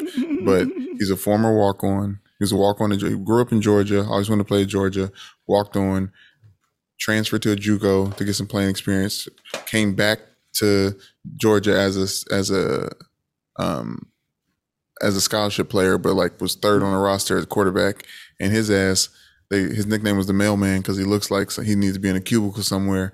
And he was great, and he was really, really good. And he did a very good job. He has the most 40-yard plus touchdowns out of any quarterback in the college football. And what I love so much about it is the NFL and college football is blending so much, and the NFL is trying to get their talent from coaching talent from college football and stuff like that. My college football, the college football that I exist in, the national championship team, their starting quarterback will never play a meaningful minute in the NFL. It's just not how it works. Right. And I think that's the case with the Stetson Bennett character. I highly doubt. Now, I hope he Doug Flutie's everybody and like proves people wrong and like, you know, like shows that he can play at the top level. But let's be real. College football is college football. The NFL is NFL. And this guy dismantled Alabama with his arm. Very, very small little arms, little flashlight arms. Oh my gosh. Hey, I just thought about flashlights. When I tell you, I was watching it and I was like, this is going to be the greatest thing he's ever done. I was like, this is going to be what he dies with. He's going to go back to his hometown. Most and college he's going football to players, or most college be most fine most with college this. athletes like that. Vince Young, Like, when I Vince Young heard was his- very good in the NFL. I think he won Rookie of the Year, but his greatest accomplishment was beating USC in the national championship game in 2005. James Winston. I was like, I was looking, or I'm not James Winston. He's still Jameis playing. Winston. Yeah, he's still playing, but he. I mean, No, it's one of this- the but I highest don't wanna things put on that his on- career. It's I don't want true. to put that. I don't want to put that on his level though, because it's not that. This is Right. like that dude. That dude is going to be on a lawyer commercial, like an injury lawyer commercial. Says Oh my the God. Stinson Benson says we'll hit him, or some like car, like a car lot. Like I can see him like throwing Touchdown. the keys, touchdown on prices lower than your mom. Lower than Alabama score. You know what I mean? Like I can see, because the post interview, I was like, this fucking guy he ain't had no media training. I just don't know what to say. I don't know what to say. It's great. What'd you think when No, he's such and such did this? Did this? I mean, these guys are great. This team is great. The city is great. What do you feel about being a walk on and coming up? What would you gotta tell the other guys? Like, you supposed to say something inspirational. Keep it going. Keep. One day, hard work. Just do what you're told. Keep it. He said. He said, I don't know what to say. I'm just glad I got here. He was overcome with emotions, rightfully so. I'm overcome with emotion. No, I mean Rightfully so, 'cause he was gonna get some pussy. He I got mean, his obviously. dick sucked immediately after that. Did you see the memes? Because there was one meme of Road Trip. Shout out to Road Trip. That was a very, very funny movie. It was a hilarious movie. When Oh my God. the skinny kid was in it with the Yes. the big black chick, Yes. and he said like what'd you do? Did you Kill a cheetah? Yes. Yes. So Hilarious. there's a picture of that, and somebody said Stetson Bennett when he gets back home to UGA, because the national championship game. He was hit him in on the Indy. bus. Because after he hit her, he was on the bus chilling. Like, what's up? That's so funny. But they had him, but no, it was like him in bed with her, which is funny and great. But also Georgia is terrible. The state. Yeah, I was about to say, somebody was on our he would show. ever be with a black chick. He's Okay, getting you with don't the know that. finest white girl You don't- in his town. You don't know that. He's getting with Well, the we- finest you white just don't girl in know. his town. He seemed I like do he had a know. girlfriend. He walked in the stands with her. He walked up in the stands and but- hugged her after the game. But Yeah. somebody, Dr. Jason Johnson, he's a MSNBC political correspondent. He came on Brother from the other day and said the insurrection, because we haven't potted since in between then, January 6th. He said the insurrection, the coup that happened in insurrection has continued since then. He's like the abortion laws in Texas, the voting laws in Georgia, like Yeah. everything is way ass backwards. He said he had way more hope in Biden and the future of America on January 5th. Come And on. then obviously everything that happened on January 6th, the insurrection, but since then it's gotten worse in America It's gotten worse. for black people and like It's people terrible. who It's open season. care about their I told people freedom. that. I told people that. I said it's open season, because they when Zimmerman got off, that was a very clear sign that vigilante justice is okay. White Like, you talk vigilante about things justice. getting worse. Wait, white vigilante justice, Batman. Yeah. But Not rich though. to speak on that, that's a great segue, actually, Brandon. Like, to show y'all that it's getting worse, right? So we don't want to talk about. We could talk about all the deaths that have happened since the insurrection, right? Like all the black people killed by police, all the people killed by vigilantes with guns, Kyle Rittenhouse. But what I want to talk about is Peter Spencer. So have you heard about this story, Brandon? No, I don't even know if I know the name. Peter Spencer was a black man. He was a Jamaican immigrant who lived in Pittsburgh. And he was invited on a hunting trip by 5 white men outside of Pittsburgh. He had his fiance drop him off at a cabin and then told her to pick him up in a few hours. A couple of hours into the trip, she gets a text that says, "I'm spending the night." This is completely out of character. So his wife was like, "What? Like, what's going on?" His mother tried to call, no answer. His wife called numerous times, no answer. They found his body the next day in a subdivision with 2 shots in his butt, 6 shots in his torso, so close that the muzzle flashes were on his body, and then once in the mouth. The municipality or the police in the area took one 20-something-year-old into custody, did not charge any of the other men, haven't even brought charges to the 20-year-old they brought.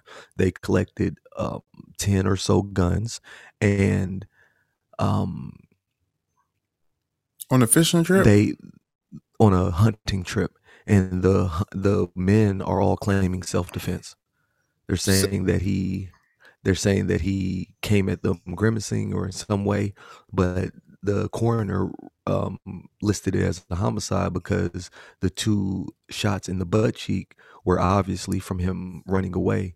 He said the 6 shots were in the chest, so he had to get turned around on his back.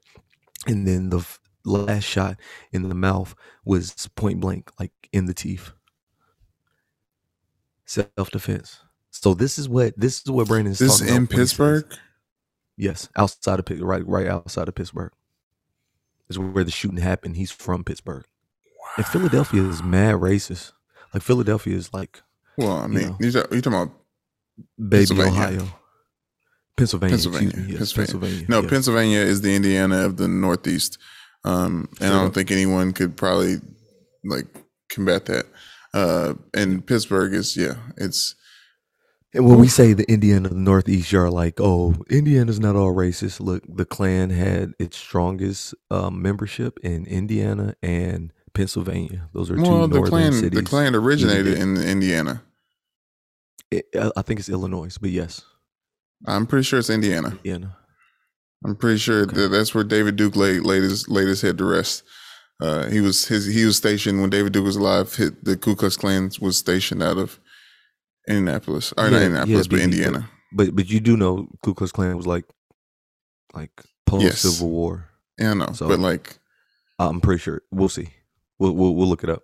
But the fact is, you mean pre-Civil War? South. Are you saying no? Post-Civil I was post. Yeah, the Ku Klux Klan didn't come into rise until you didn't have a problem. You didn't need to antagonize black folk when they was captives. You had to antagonize them when they was free. I wasn't there, so I beg to differ. But that's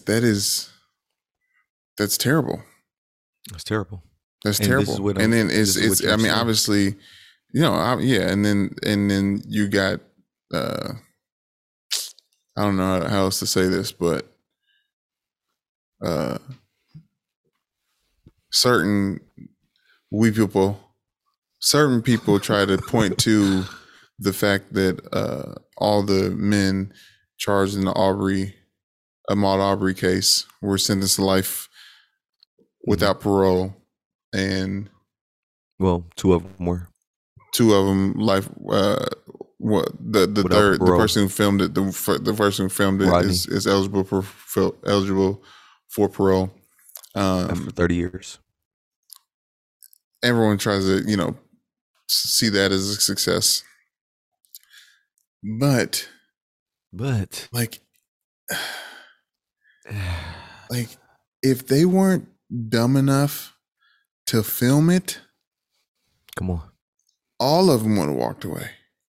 Easy. Even with the police body cam footage of the father consoling the son, telling him he had to do what he had to do while he was walking up to him, like all of it. It's I just it's listen. It's been backwards for a very, very long time. Like we were watching Heat of the Night, and Michelle was like, she's like, this is just tough to watch.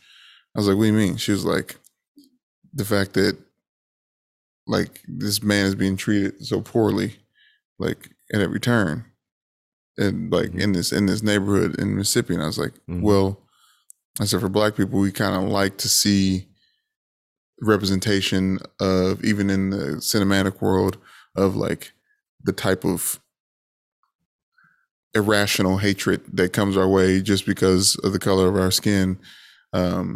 Where I can see for white people, like they're like, oh, I don't care to see that. I don't want to, or not. I don't care to see that. Like it's painful to see. It's like, yeah, it's painful, but also liberating for us to see it represented in any way, shape, or form. And that was back in 1965.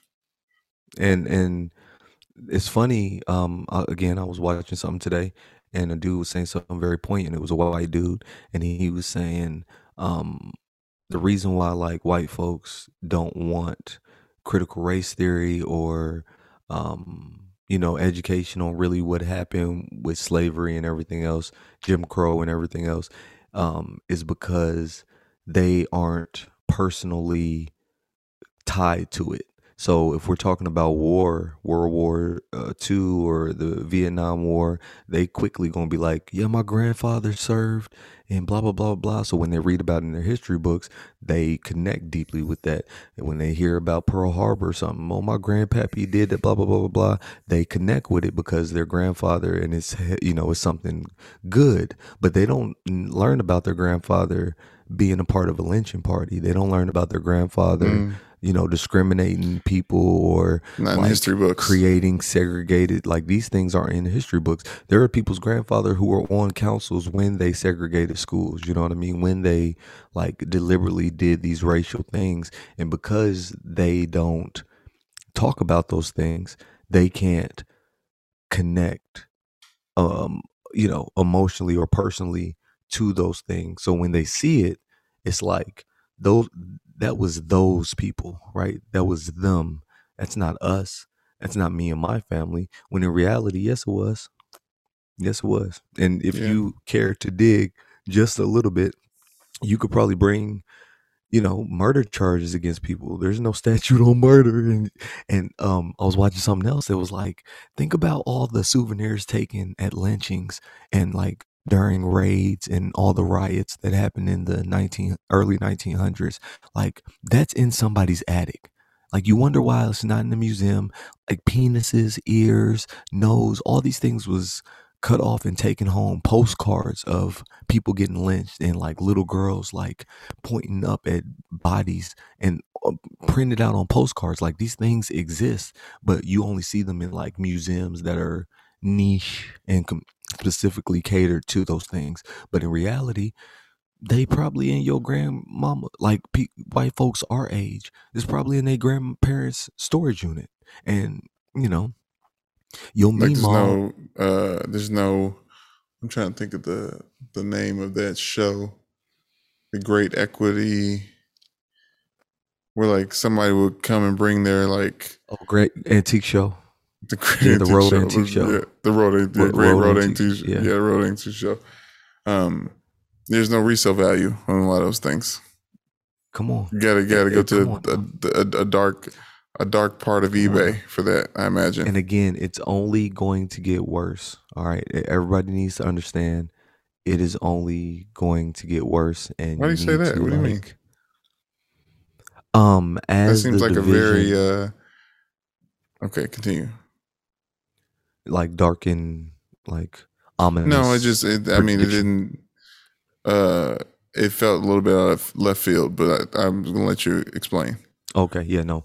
Well, I say it's only going to get worse because this is what we see when the division gets wider, right? Like the division between people gets wider, even though it's not a class thing anymore either. It's just like it's literally a racial thing. As that divide gets deeper, you can only either get more entrenched into your beliefs or like there's no more middle aisle like happening. Like nobody's about to come up on each other and have conversations because reconciliation, like one side is not prepared to make the reconciliation that the other side needs it to make, and vice versa.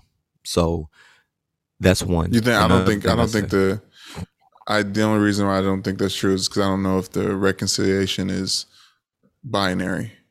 I don't think Yeah, like two there's one ways. collective. There's like not one collective way to reconcile to reconcile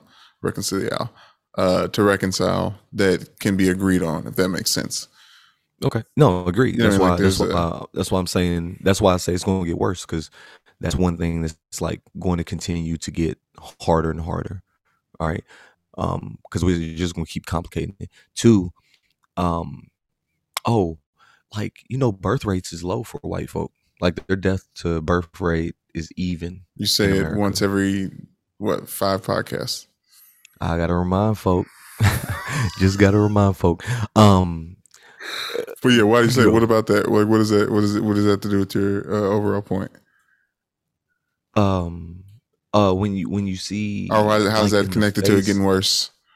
in the face of ethnic annihilation, violence always like like gets harder, and this is from any ethnic cleansing around the world. This is from, like, when a racial group that has dominance starts to lose that dominance, whether it be demographically, politically, economically, socially, whatever the E is. You see a violent reaction, and um like resistance to it, right? So, like, Well, I would argue yeah, yeah, yeah. that's what we're experiencing now. Like that's what the And this is just the insurrection beginning. was. That's what the insurrection was, and that's what these laws that are getting passed from. And these are what you're saying is a violent reaction, which arguably was what the insurrection was. The amount of police officers that were harmed and trying to protect the Capitol.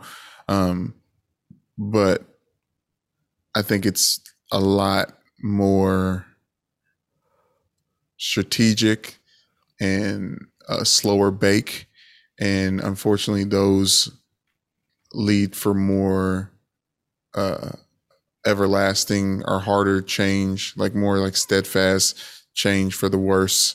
I think it's more systematic and less barbaric, but the system that they're putting in place is barbaric, which is why it's dangerous. But I do think it's they're hiding the violence behind policy, in my opinion, I mean, that's fine. which We is don't scary. see the real ripples of decisions or effects until like 10, 20 years down the line. You know what I mean? Like, people in history classes don't teach. You know what I mean? Like, It's during a the lot Civil sooner now. War, they weren't.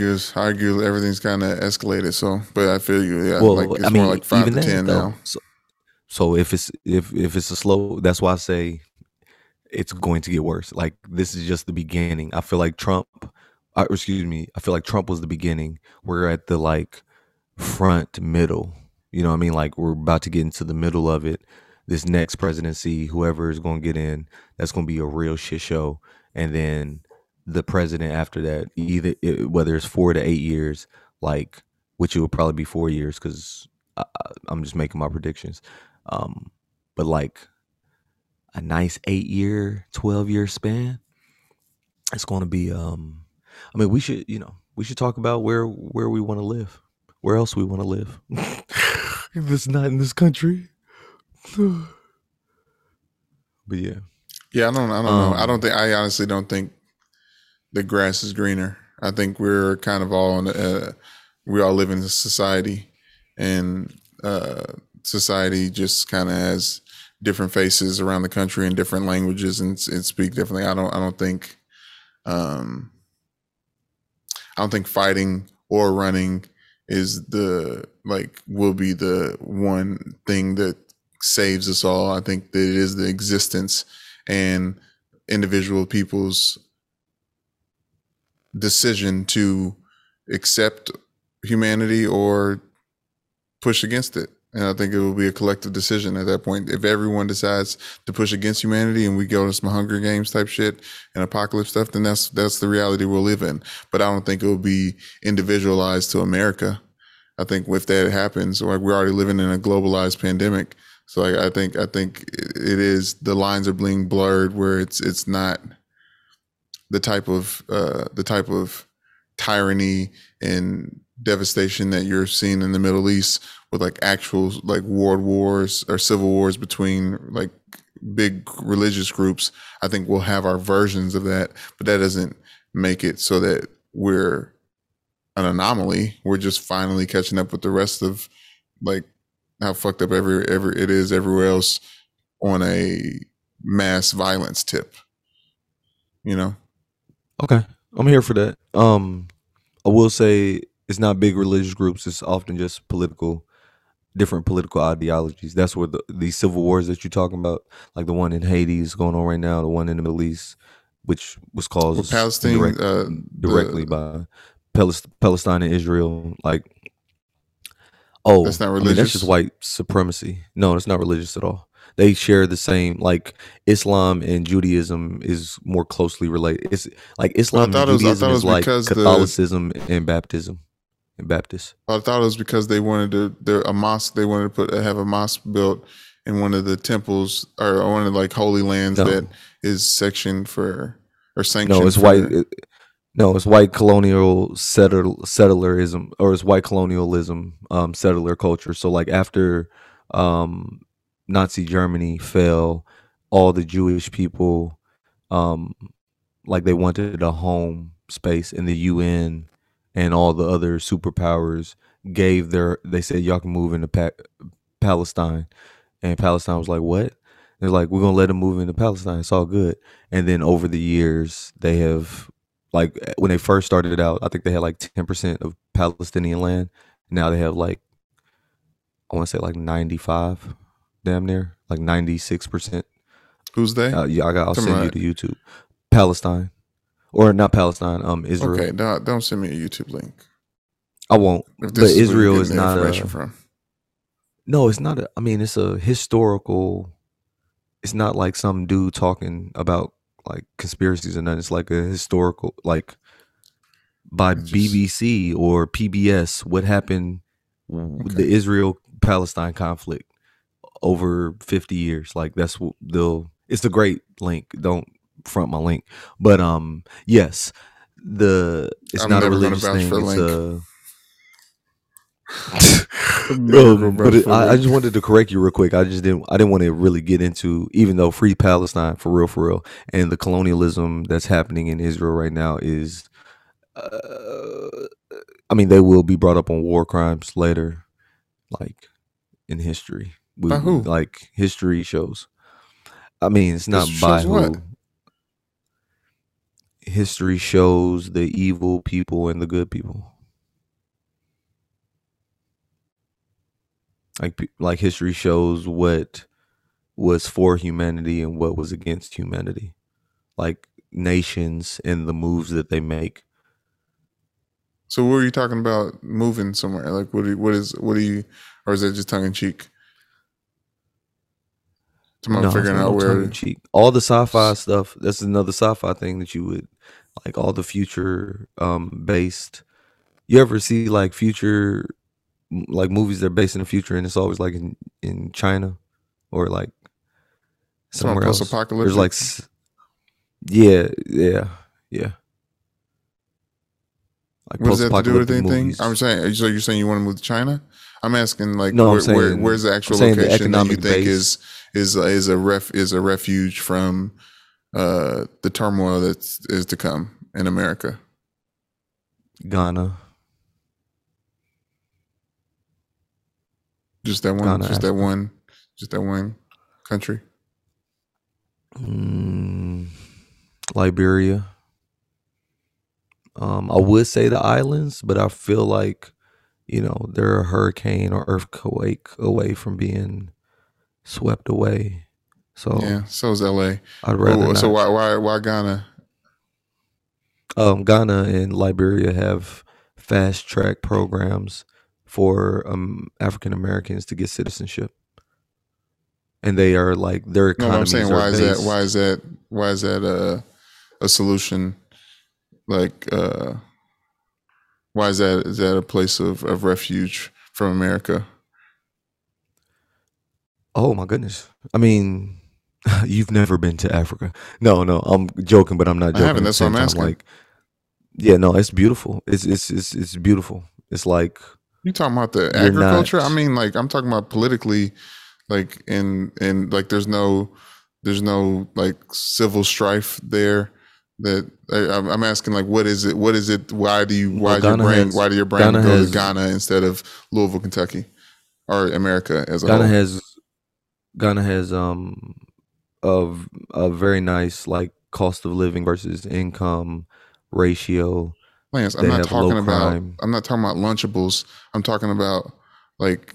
So you don't have a. There's no political reason why you're choosing Ghana. You're just like picking a name out of a hat. I mean, what are you asking, Brandon? Like, if you talk about politics, the politics of Africa versus the politics of America, that's not even a comparison. Well, you were saying we need to get out of think about where we want to live outside of America because of the strife that's coming politically and racially. And I was arguing that I don't think you can run from it. And then you said Ghana is a place that you can. And I'm asking like what infrastructure they have that you think is a reason why they're it's not a predominantly white country. That's very simple. Like, it's not a predominantly white country. So if you don't have a predominantly white country, then you don't have predominantly white politics and predominantly white violence. Is there other violence there that is? No, Ghana has one of the lowest crime rates of African cities. Liberia as well. These are places where, so Liberia they have an interesting, that's not like a real African country. That's like American colonized space. Like back when Lincoln, quote unquote, freed the slaves, he was like, before he freed the slaves, he was really about sending all the slaves back to Africa. So there was a big movement to send all the African Americans back to Africa, and the country that they created was Liberia. So Liberia is like an African state, Americanized African state. African state, made by America. So not Americanized, but like made by America. To say Americanized, you could say like they speak English and they have McDonald's, but they were created by exactly America. That's what Americanized is, because it's not naturally in America. It's just been Americanized. We're saying the same thing. But Bubba, no, you're gonna listen to this again, and I don't want to get into like the combatant and like the semantics. We always get into semantics, like. We don't have to get into semantics. You can't words. And when you say but if we're going to get into semantics, izing something, when you put the IZE on something, that means changing it from its one state to a now different state of whatever that eyes was attached to. So when you say Americanized, you're assuming, or like the semantics of it is America came in and like made the scenery and just everything more American. And what I'm trying to tell you is that it was Africa and it was made by America. Like, it was a territory sanctioned by, but that's Liberia. Ghana is another place. So is it like westernized? Is that a more accurate term? Westernized is not accurate either. No. It's not westernized. It's a African state made by America. Like the Congo was made by Belgium. You feel me? Senegal was made by the French. Algeria by the French. Like when they chopped up Africa, because it's 54 countries. It's 54 countries in Africa. Maybe I shouldn't say state. It's a country made by America. But there's 54 countries in Africa. Each of those countries were created by a different European power. Out of that slice, America got Liberia. And is that why that's why it got called Chad? Is that another American one? No, Chad is in another place in Africa. That's funny though. It's north of Liberia, far north. I ain't talking about the region. I'm talking about the name. Chad. The names, no. But yeah, man. So like, we just, I don't like. I ask all those things. I'm asking those things to ask if you if there's any validity in your mind of moving to another country as a solution for what, for staying alive and keeping a family like lineage going, like what do you mean? creating a better life for my the people what is it called when you are the foreparent? Like, what are we to our ancestors? I don't know. I don't know the word for that, but whatever that word is, I want to create a Descendants? better life for them. Descendants. There you go. Descendants. So to create a better life that doesn't know this discrimination, that doesn't know this persecution, that doesn't know this kind of hatred for skin tone and skin tone only, and like, you know, be victim. But colorism is everywhere, isn't it? Colorism is everywhere because colonialism is everywhere, right? So like, I guess that was my argument to like, where do you run from society? I mean, China has more projects and like property, and like they have more money invested in Africa than any other European nation right now. So if you move to Africa, de facto, you're moving to China. Kind of is what it sounds like in like 50 to 100 years. You know what I mean? Like when the power shifts, because America will not always be the superpower, right? America will not always be, and this is true for any culture throughout time. Rome fell, like all these great dynasties and all these great like countries ended up falling. And when they fell, you saw migration to a different place. And this is what I'm saying. Like in the next couple of 100 years, you know, we might want to be in a different, you know, or we might want our descendants to be in a different country, not us physically to be in a different country, but our descendants to not know this torment. I think we get the fundamental things back and go again, but torment is part of existing, in my opinion. We should have fought a better battle out the womb if we didn't want to experience it. But speaking of torment, and I'll like wrap this up. We can wrap it up with this and circle back to this. Lance has been getting in a lot of Little Lance for listeners. My son has been getting in trouble in daycare a lot, and he's like having tantrums, but the tantrums are violent and they're like hitting, kicking, biting. They call us on the phone when he's having them, and just over the phone you can hear how like out of control he is. So he's been sent home for, quite a lot this last year. He's been sent home. Like they called me to pick him up so much. In fact, that me and Latoya, you know, we decided to change the daycare. We thought it was like the environment. Maybe they were short staffed. Maybe they had too many kids. Maybe it was just the environment that was. I'm saying last time we talked about it, you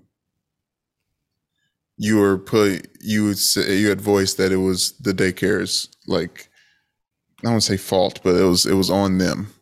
So right. And we moved him to a new daycare and learned that it is not their fault. It is his fault, and his ass just don't know how to act in public.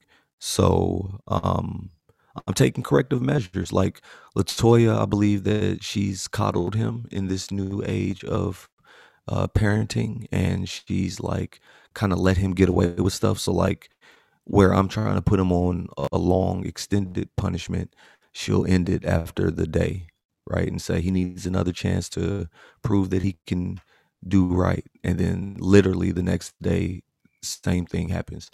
And then I'll punish him. And then she comes home and coddles him. And then the next day, the same thing happens. It's like a repeat. So she's like, finally, you know, go ahead and do whatever you think is right. So like his ass is writing sentences. Like, let's go ahead and feed 2 birds with 1 seed and get your penmanship together, get your letter recognition together, because that was a problem. He wasn't recognizing lowercase words. So I was like, what a great opportunity. We're going to write these sentences in lowercase regularly, handwriting, working on it regularly. And when he's not going against, or when he's not doing that, he's holding books. Like if I come in and he's not writing sentences, or what I did was give him like time limits. Like, you have this much time to get this many sentences done. And if I come in here and you don't got that many sentences done, that means you was doing something else. And he'd be doing other stuff. You a kid, so like you looking at the fucking pencil point and the eraser and stuff around the room and anything that could take your mind off of the sentences, but that comes with consequences. So then he's holding books. Like, stand against the wall, put your arms out, and I vary the weight of books. So how's it working?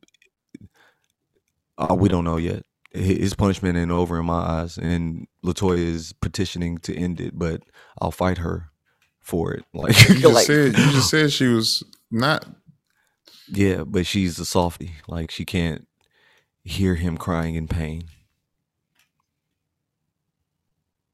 That's what Lil Lance does the best. There's crying because you not in pain, but like having attention. Yeah, right. He cries, sure, but crying they're different. They're very different. And as a father, it hurts me. I wrote her a text, and I said, I'm angry with you for putting me in this position, like making me the authoritative father after the fact, when I believe that we should have curved this before it even got to this point. And like, and I was told, I'm not really mad at you. I'm just communicating, like, it's hurting me to hurt him. Like, it's making me sad, and it's that I have to make him sad. It's hurtful that you don't have a partner in it as well, because she can't. Seems like she can't. Yeah. She just and that's not how she was raised. You're on punishment island, but that's no excuse in my opinion, because she's grown. So that's why Michelle thinks it's a boot camp, because I'm doing 10% of what Daddy did to us. Not even 10%, 5% maybe. It seems. Well, that's what I'm saying. Like, I don't even know, because the age was different. You know what I mean? It was like a whole, like, based on what I don't like. Will Lance remember this versus like the type of punishment that we had, when our recollection like began. I hope he remembers it. If you don't remember it, I'm not doing it right. See, that's the thing. Like, he's getting pissed. He's like waking up in the morning. He's like, I gotta write sentences. Like, I thought I wrote sentences. He like showed me the book. Like, I wrote this page and this page. I'm like, boy, and it's different sentences each time. I'm like, you're on punishment, Lance. Like, each time he thinks he's shit sweet, I gotta make him stand at attention, look at me in my eye, and we have to go over again what the problem is and why you can't get on any electronics. You can't watch nothing you want to watch. There ain't no ice cream. You can't even have juice that tastes good. Like, you have to drink water and only water. Like, there is no pleasure. And I had to explain to Latoya, talking about curving at the beginning. Michelle and I was talking. We was like, when do you think the first time Carter will have juice? We're like, I don't know. And like, no, seriously. Like, and like, you can't. The longevity, right? So she's like, it can't be a long punishment. Like, this is cruel to keep him on punishment. And I'm like, love, this is what the world's going to do to him. Like, his behavior at 5 is going to be treated completely different at 10, and it's going to be completely different at 15, and then at 20. Like, we only got 5-year intervals before to like curb this stuff before it's a problem. Like, he's going to be writing like in his room, timeout, nigga. Jail is a crazy timeout, and death is an even worse or crazier timeout. And black men are giving it regularly, regularly giving it. So I have to break him in the house before the world breaks him. Have you? Would you like me to send some links to Big Little Feelings? What is that?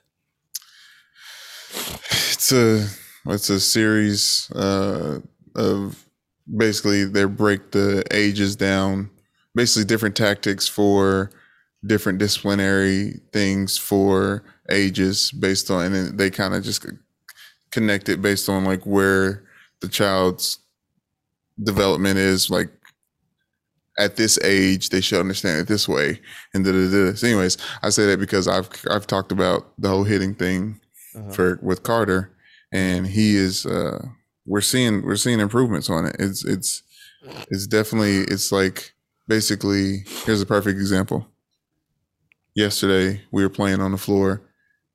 I was doing push-ups with him on my back, and I got tired, so I stopped after 20. We counted to 20. He's counting a lot too, which is nice. He's getting the understanding. And I was laying on my back, and I said no, and he tried to push me over, like push me over. He said push up. I was like, no, like, Daddy's taking a break. This kicked me in my head and looked down at me mad, and I stood up. And this is the training. I stood up. I like held his feet down in his hands, and I looked at him. I was like, we don't use our feet when we're not happy with things. We use our words to communicate. This is not how you act. Now Daddy has to get away from Carter to stay safe. And I left his ass in the middle of the floor and walked. Actually, I just went upstairs and like did some work, put the little baby gates up, did some work. He sat there and was like he couldn't do anything. Like, there's nothing to play. Right. There's nothing. And he's just like sitting there.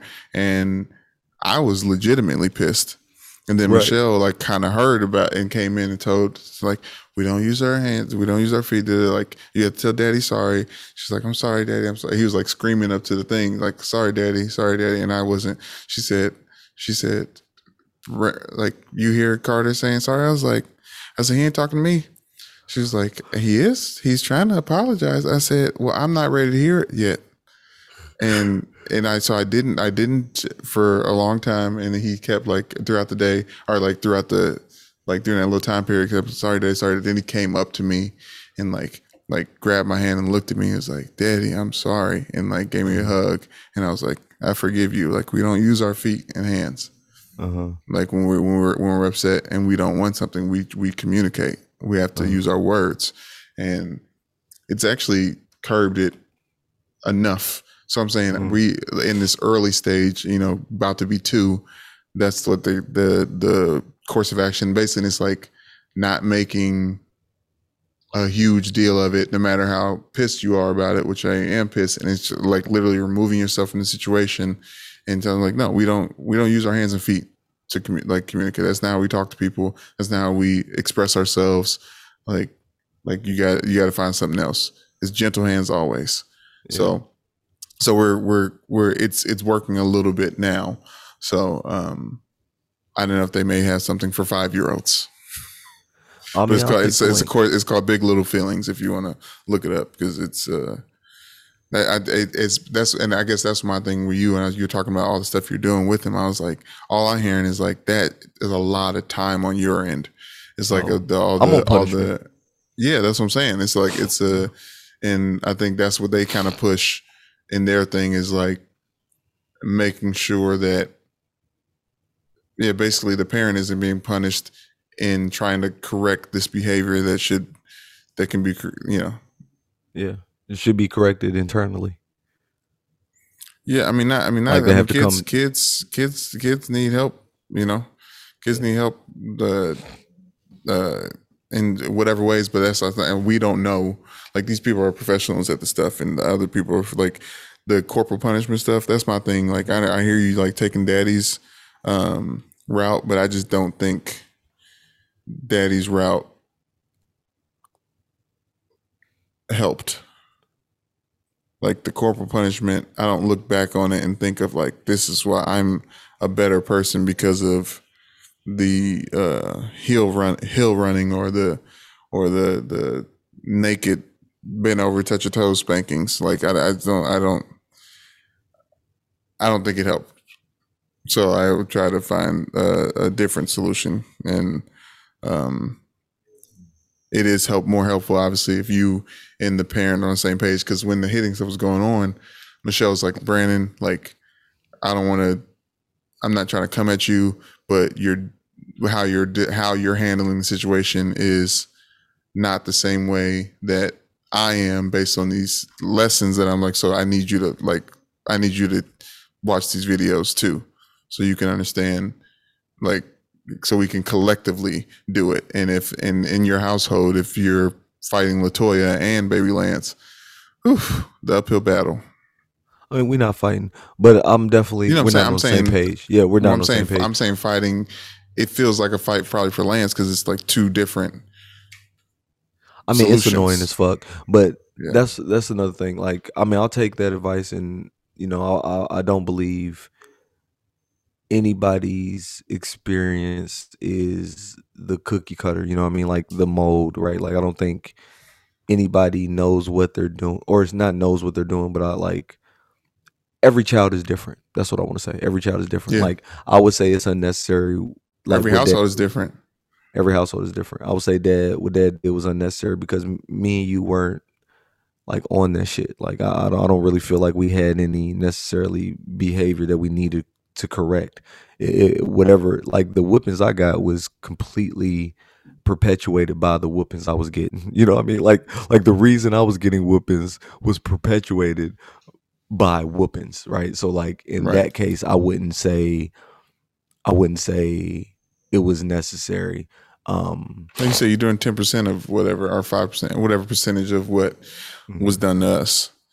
I mean that, but it's not like, when I say that, I mean just getting creative with punishments. But yeah, I get it. I mean, it's I don't think that was being creative. He was regurgitating what military punishments. Mm.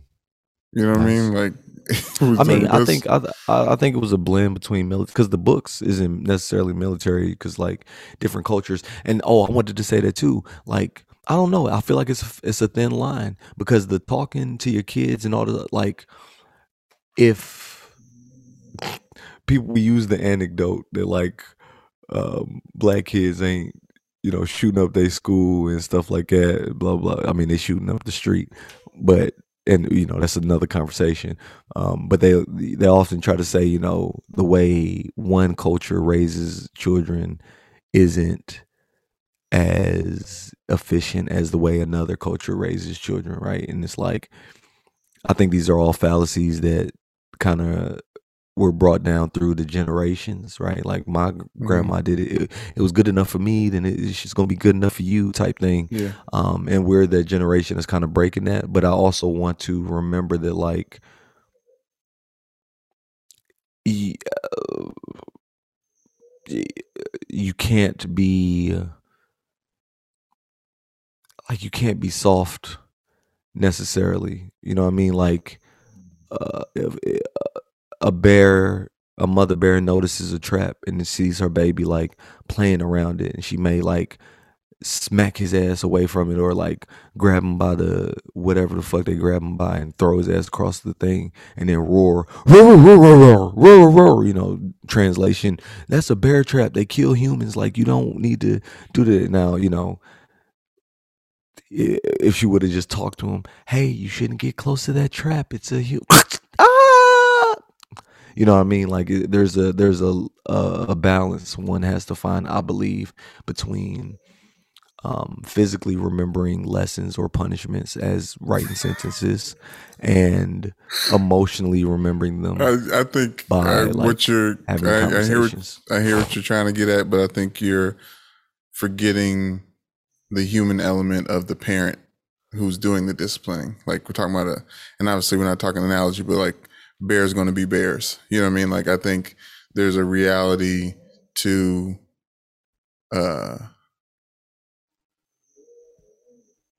basically the behavior that warrants listening. And if it's all about programming. I mean, I've been praying a lot on reprogramming my brain. That's the only reason I feel like I can get over certain insecurities I have, because otherwise how I'm going to do it. Like, we've been programmed and wired a way that makes us think that certain solutions, like that there's only one way to get things done. You know what I mean? Where we need the rewiring as much as the children do. You know what I mean? So like, I'm not pushing against the talking about being physical or like being rough and hard, but like, there's you got to figure out what like how your child listens, because it is about that. You're talking about like the world once you get out, once like, you know, Lance turns 20 and stuff like that. It's about, at the end of the day, it's about the ability to understand while listening, and like the why of it. So I feel you. It's but that's what I'm saying. Like you already said, it's like preconceived notions or stereotypes that's pushed down when it comes to like cultural things. But I think it is about intentionality and also what the parent feels is right. Like I hear Michael Smith talk about how he's like disciplining his kids and the way he does it. And I was like, hasn't changed anything from the way he was raised by his pastor grandfather. You know what I mean? And the violence that was like in the household, you know, like there's evolution happens in many ways, and I think that's a part of it too. Because, but I also has to start somewhere. So that's why I'm thinking, or that's why I'm hoping that these stern words and attitudes and like the feeling of disappointment and letting like Carter feel the shift in the room when something happens versus him feeling the shift on his body can make it so I can put my hands on him less when it gets to the point of like of bear traps. You know what I mean? Like it's him when he backs away from me when I'm trying to come at him, and he's like trying to back away, and I snatch him up by his clothes and bring him. I was like, "Hey, you don't back away from Daddy. Like that's very dangerous. If Daddy's telling you to come here, that is because it's bad for you to continue to back away. Like I don't care what you're thinking, what you want. Like you can fall out on the floor and have a tantrum, but the point of the message is stopping. You don't keep going when Daddy's telling you to stop. Mm-hmm. Like that's bad for Carter." Mm-hmm. You know, so that type of shit. But yeah, we'll see. We'll see. Mm-hmm. I'm saying it's been a short time period, and also it's about how many. I mean, your ability to do so based on how many. Honestly, how many kids you have. Like I've been in our night prayers, I've been praying that Carter's decision making improves because he's going to have less eyes on him soon, mm-hmm. and he's becoming more independent, and mm-hmm. he will, you know, be able to do stuff that and not get checked on it. You know what I mean? And it's up to him to keep himself safe. So, and that's what it is at the end of the day. Yeah. And, you know, I'll close this out. I always believe this is a time capsule of sorts, so I'm going to speak into the future.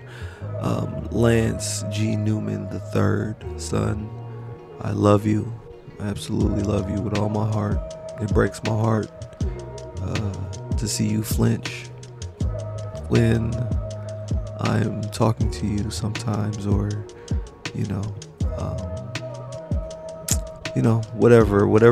wherever your head is in this 5-year-old body, and wherever your head is now that you're listening to this, please know your father loves you, always will love you, and literally anything I do until you listen to this has been to keep you safe and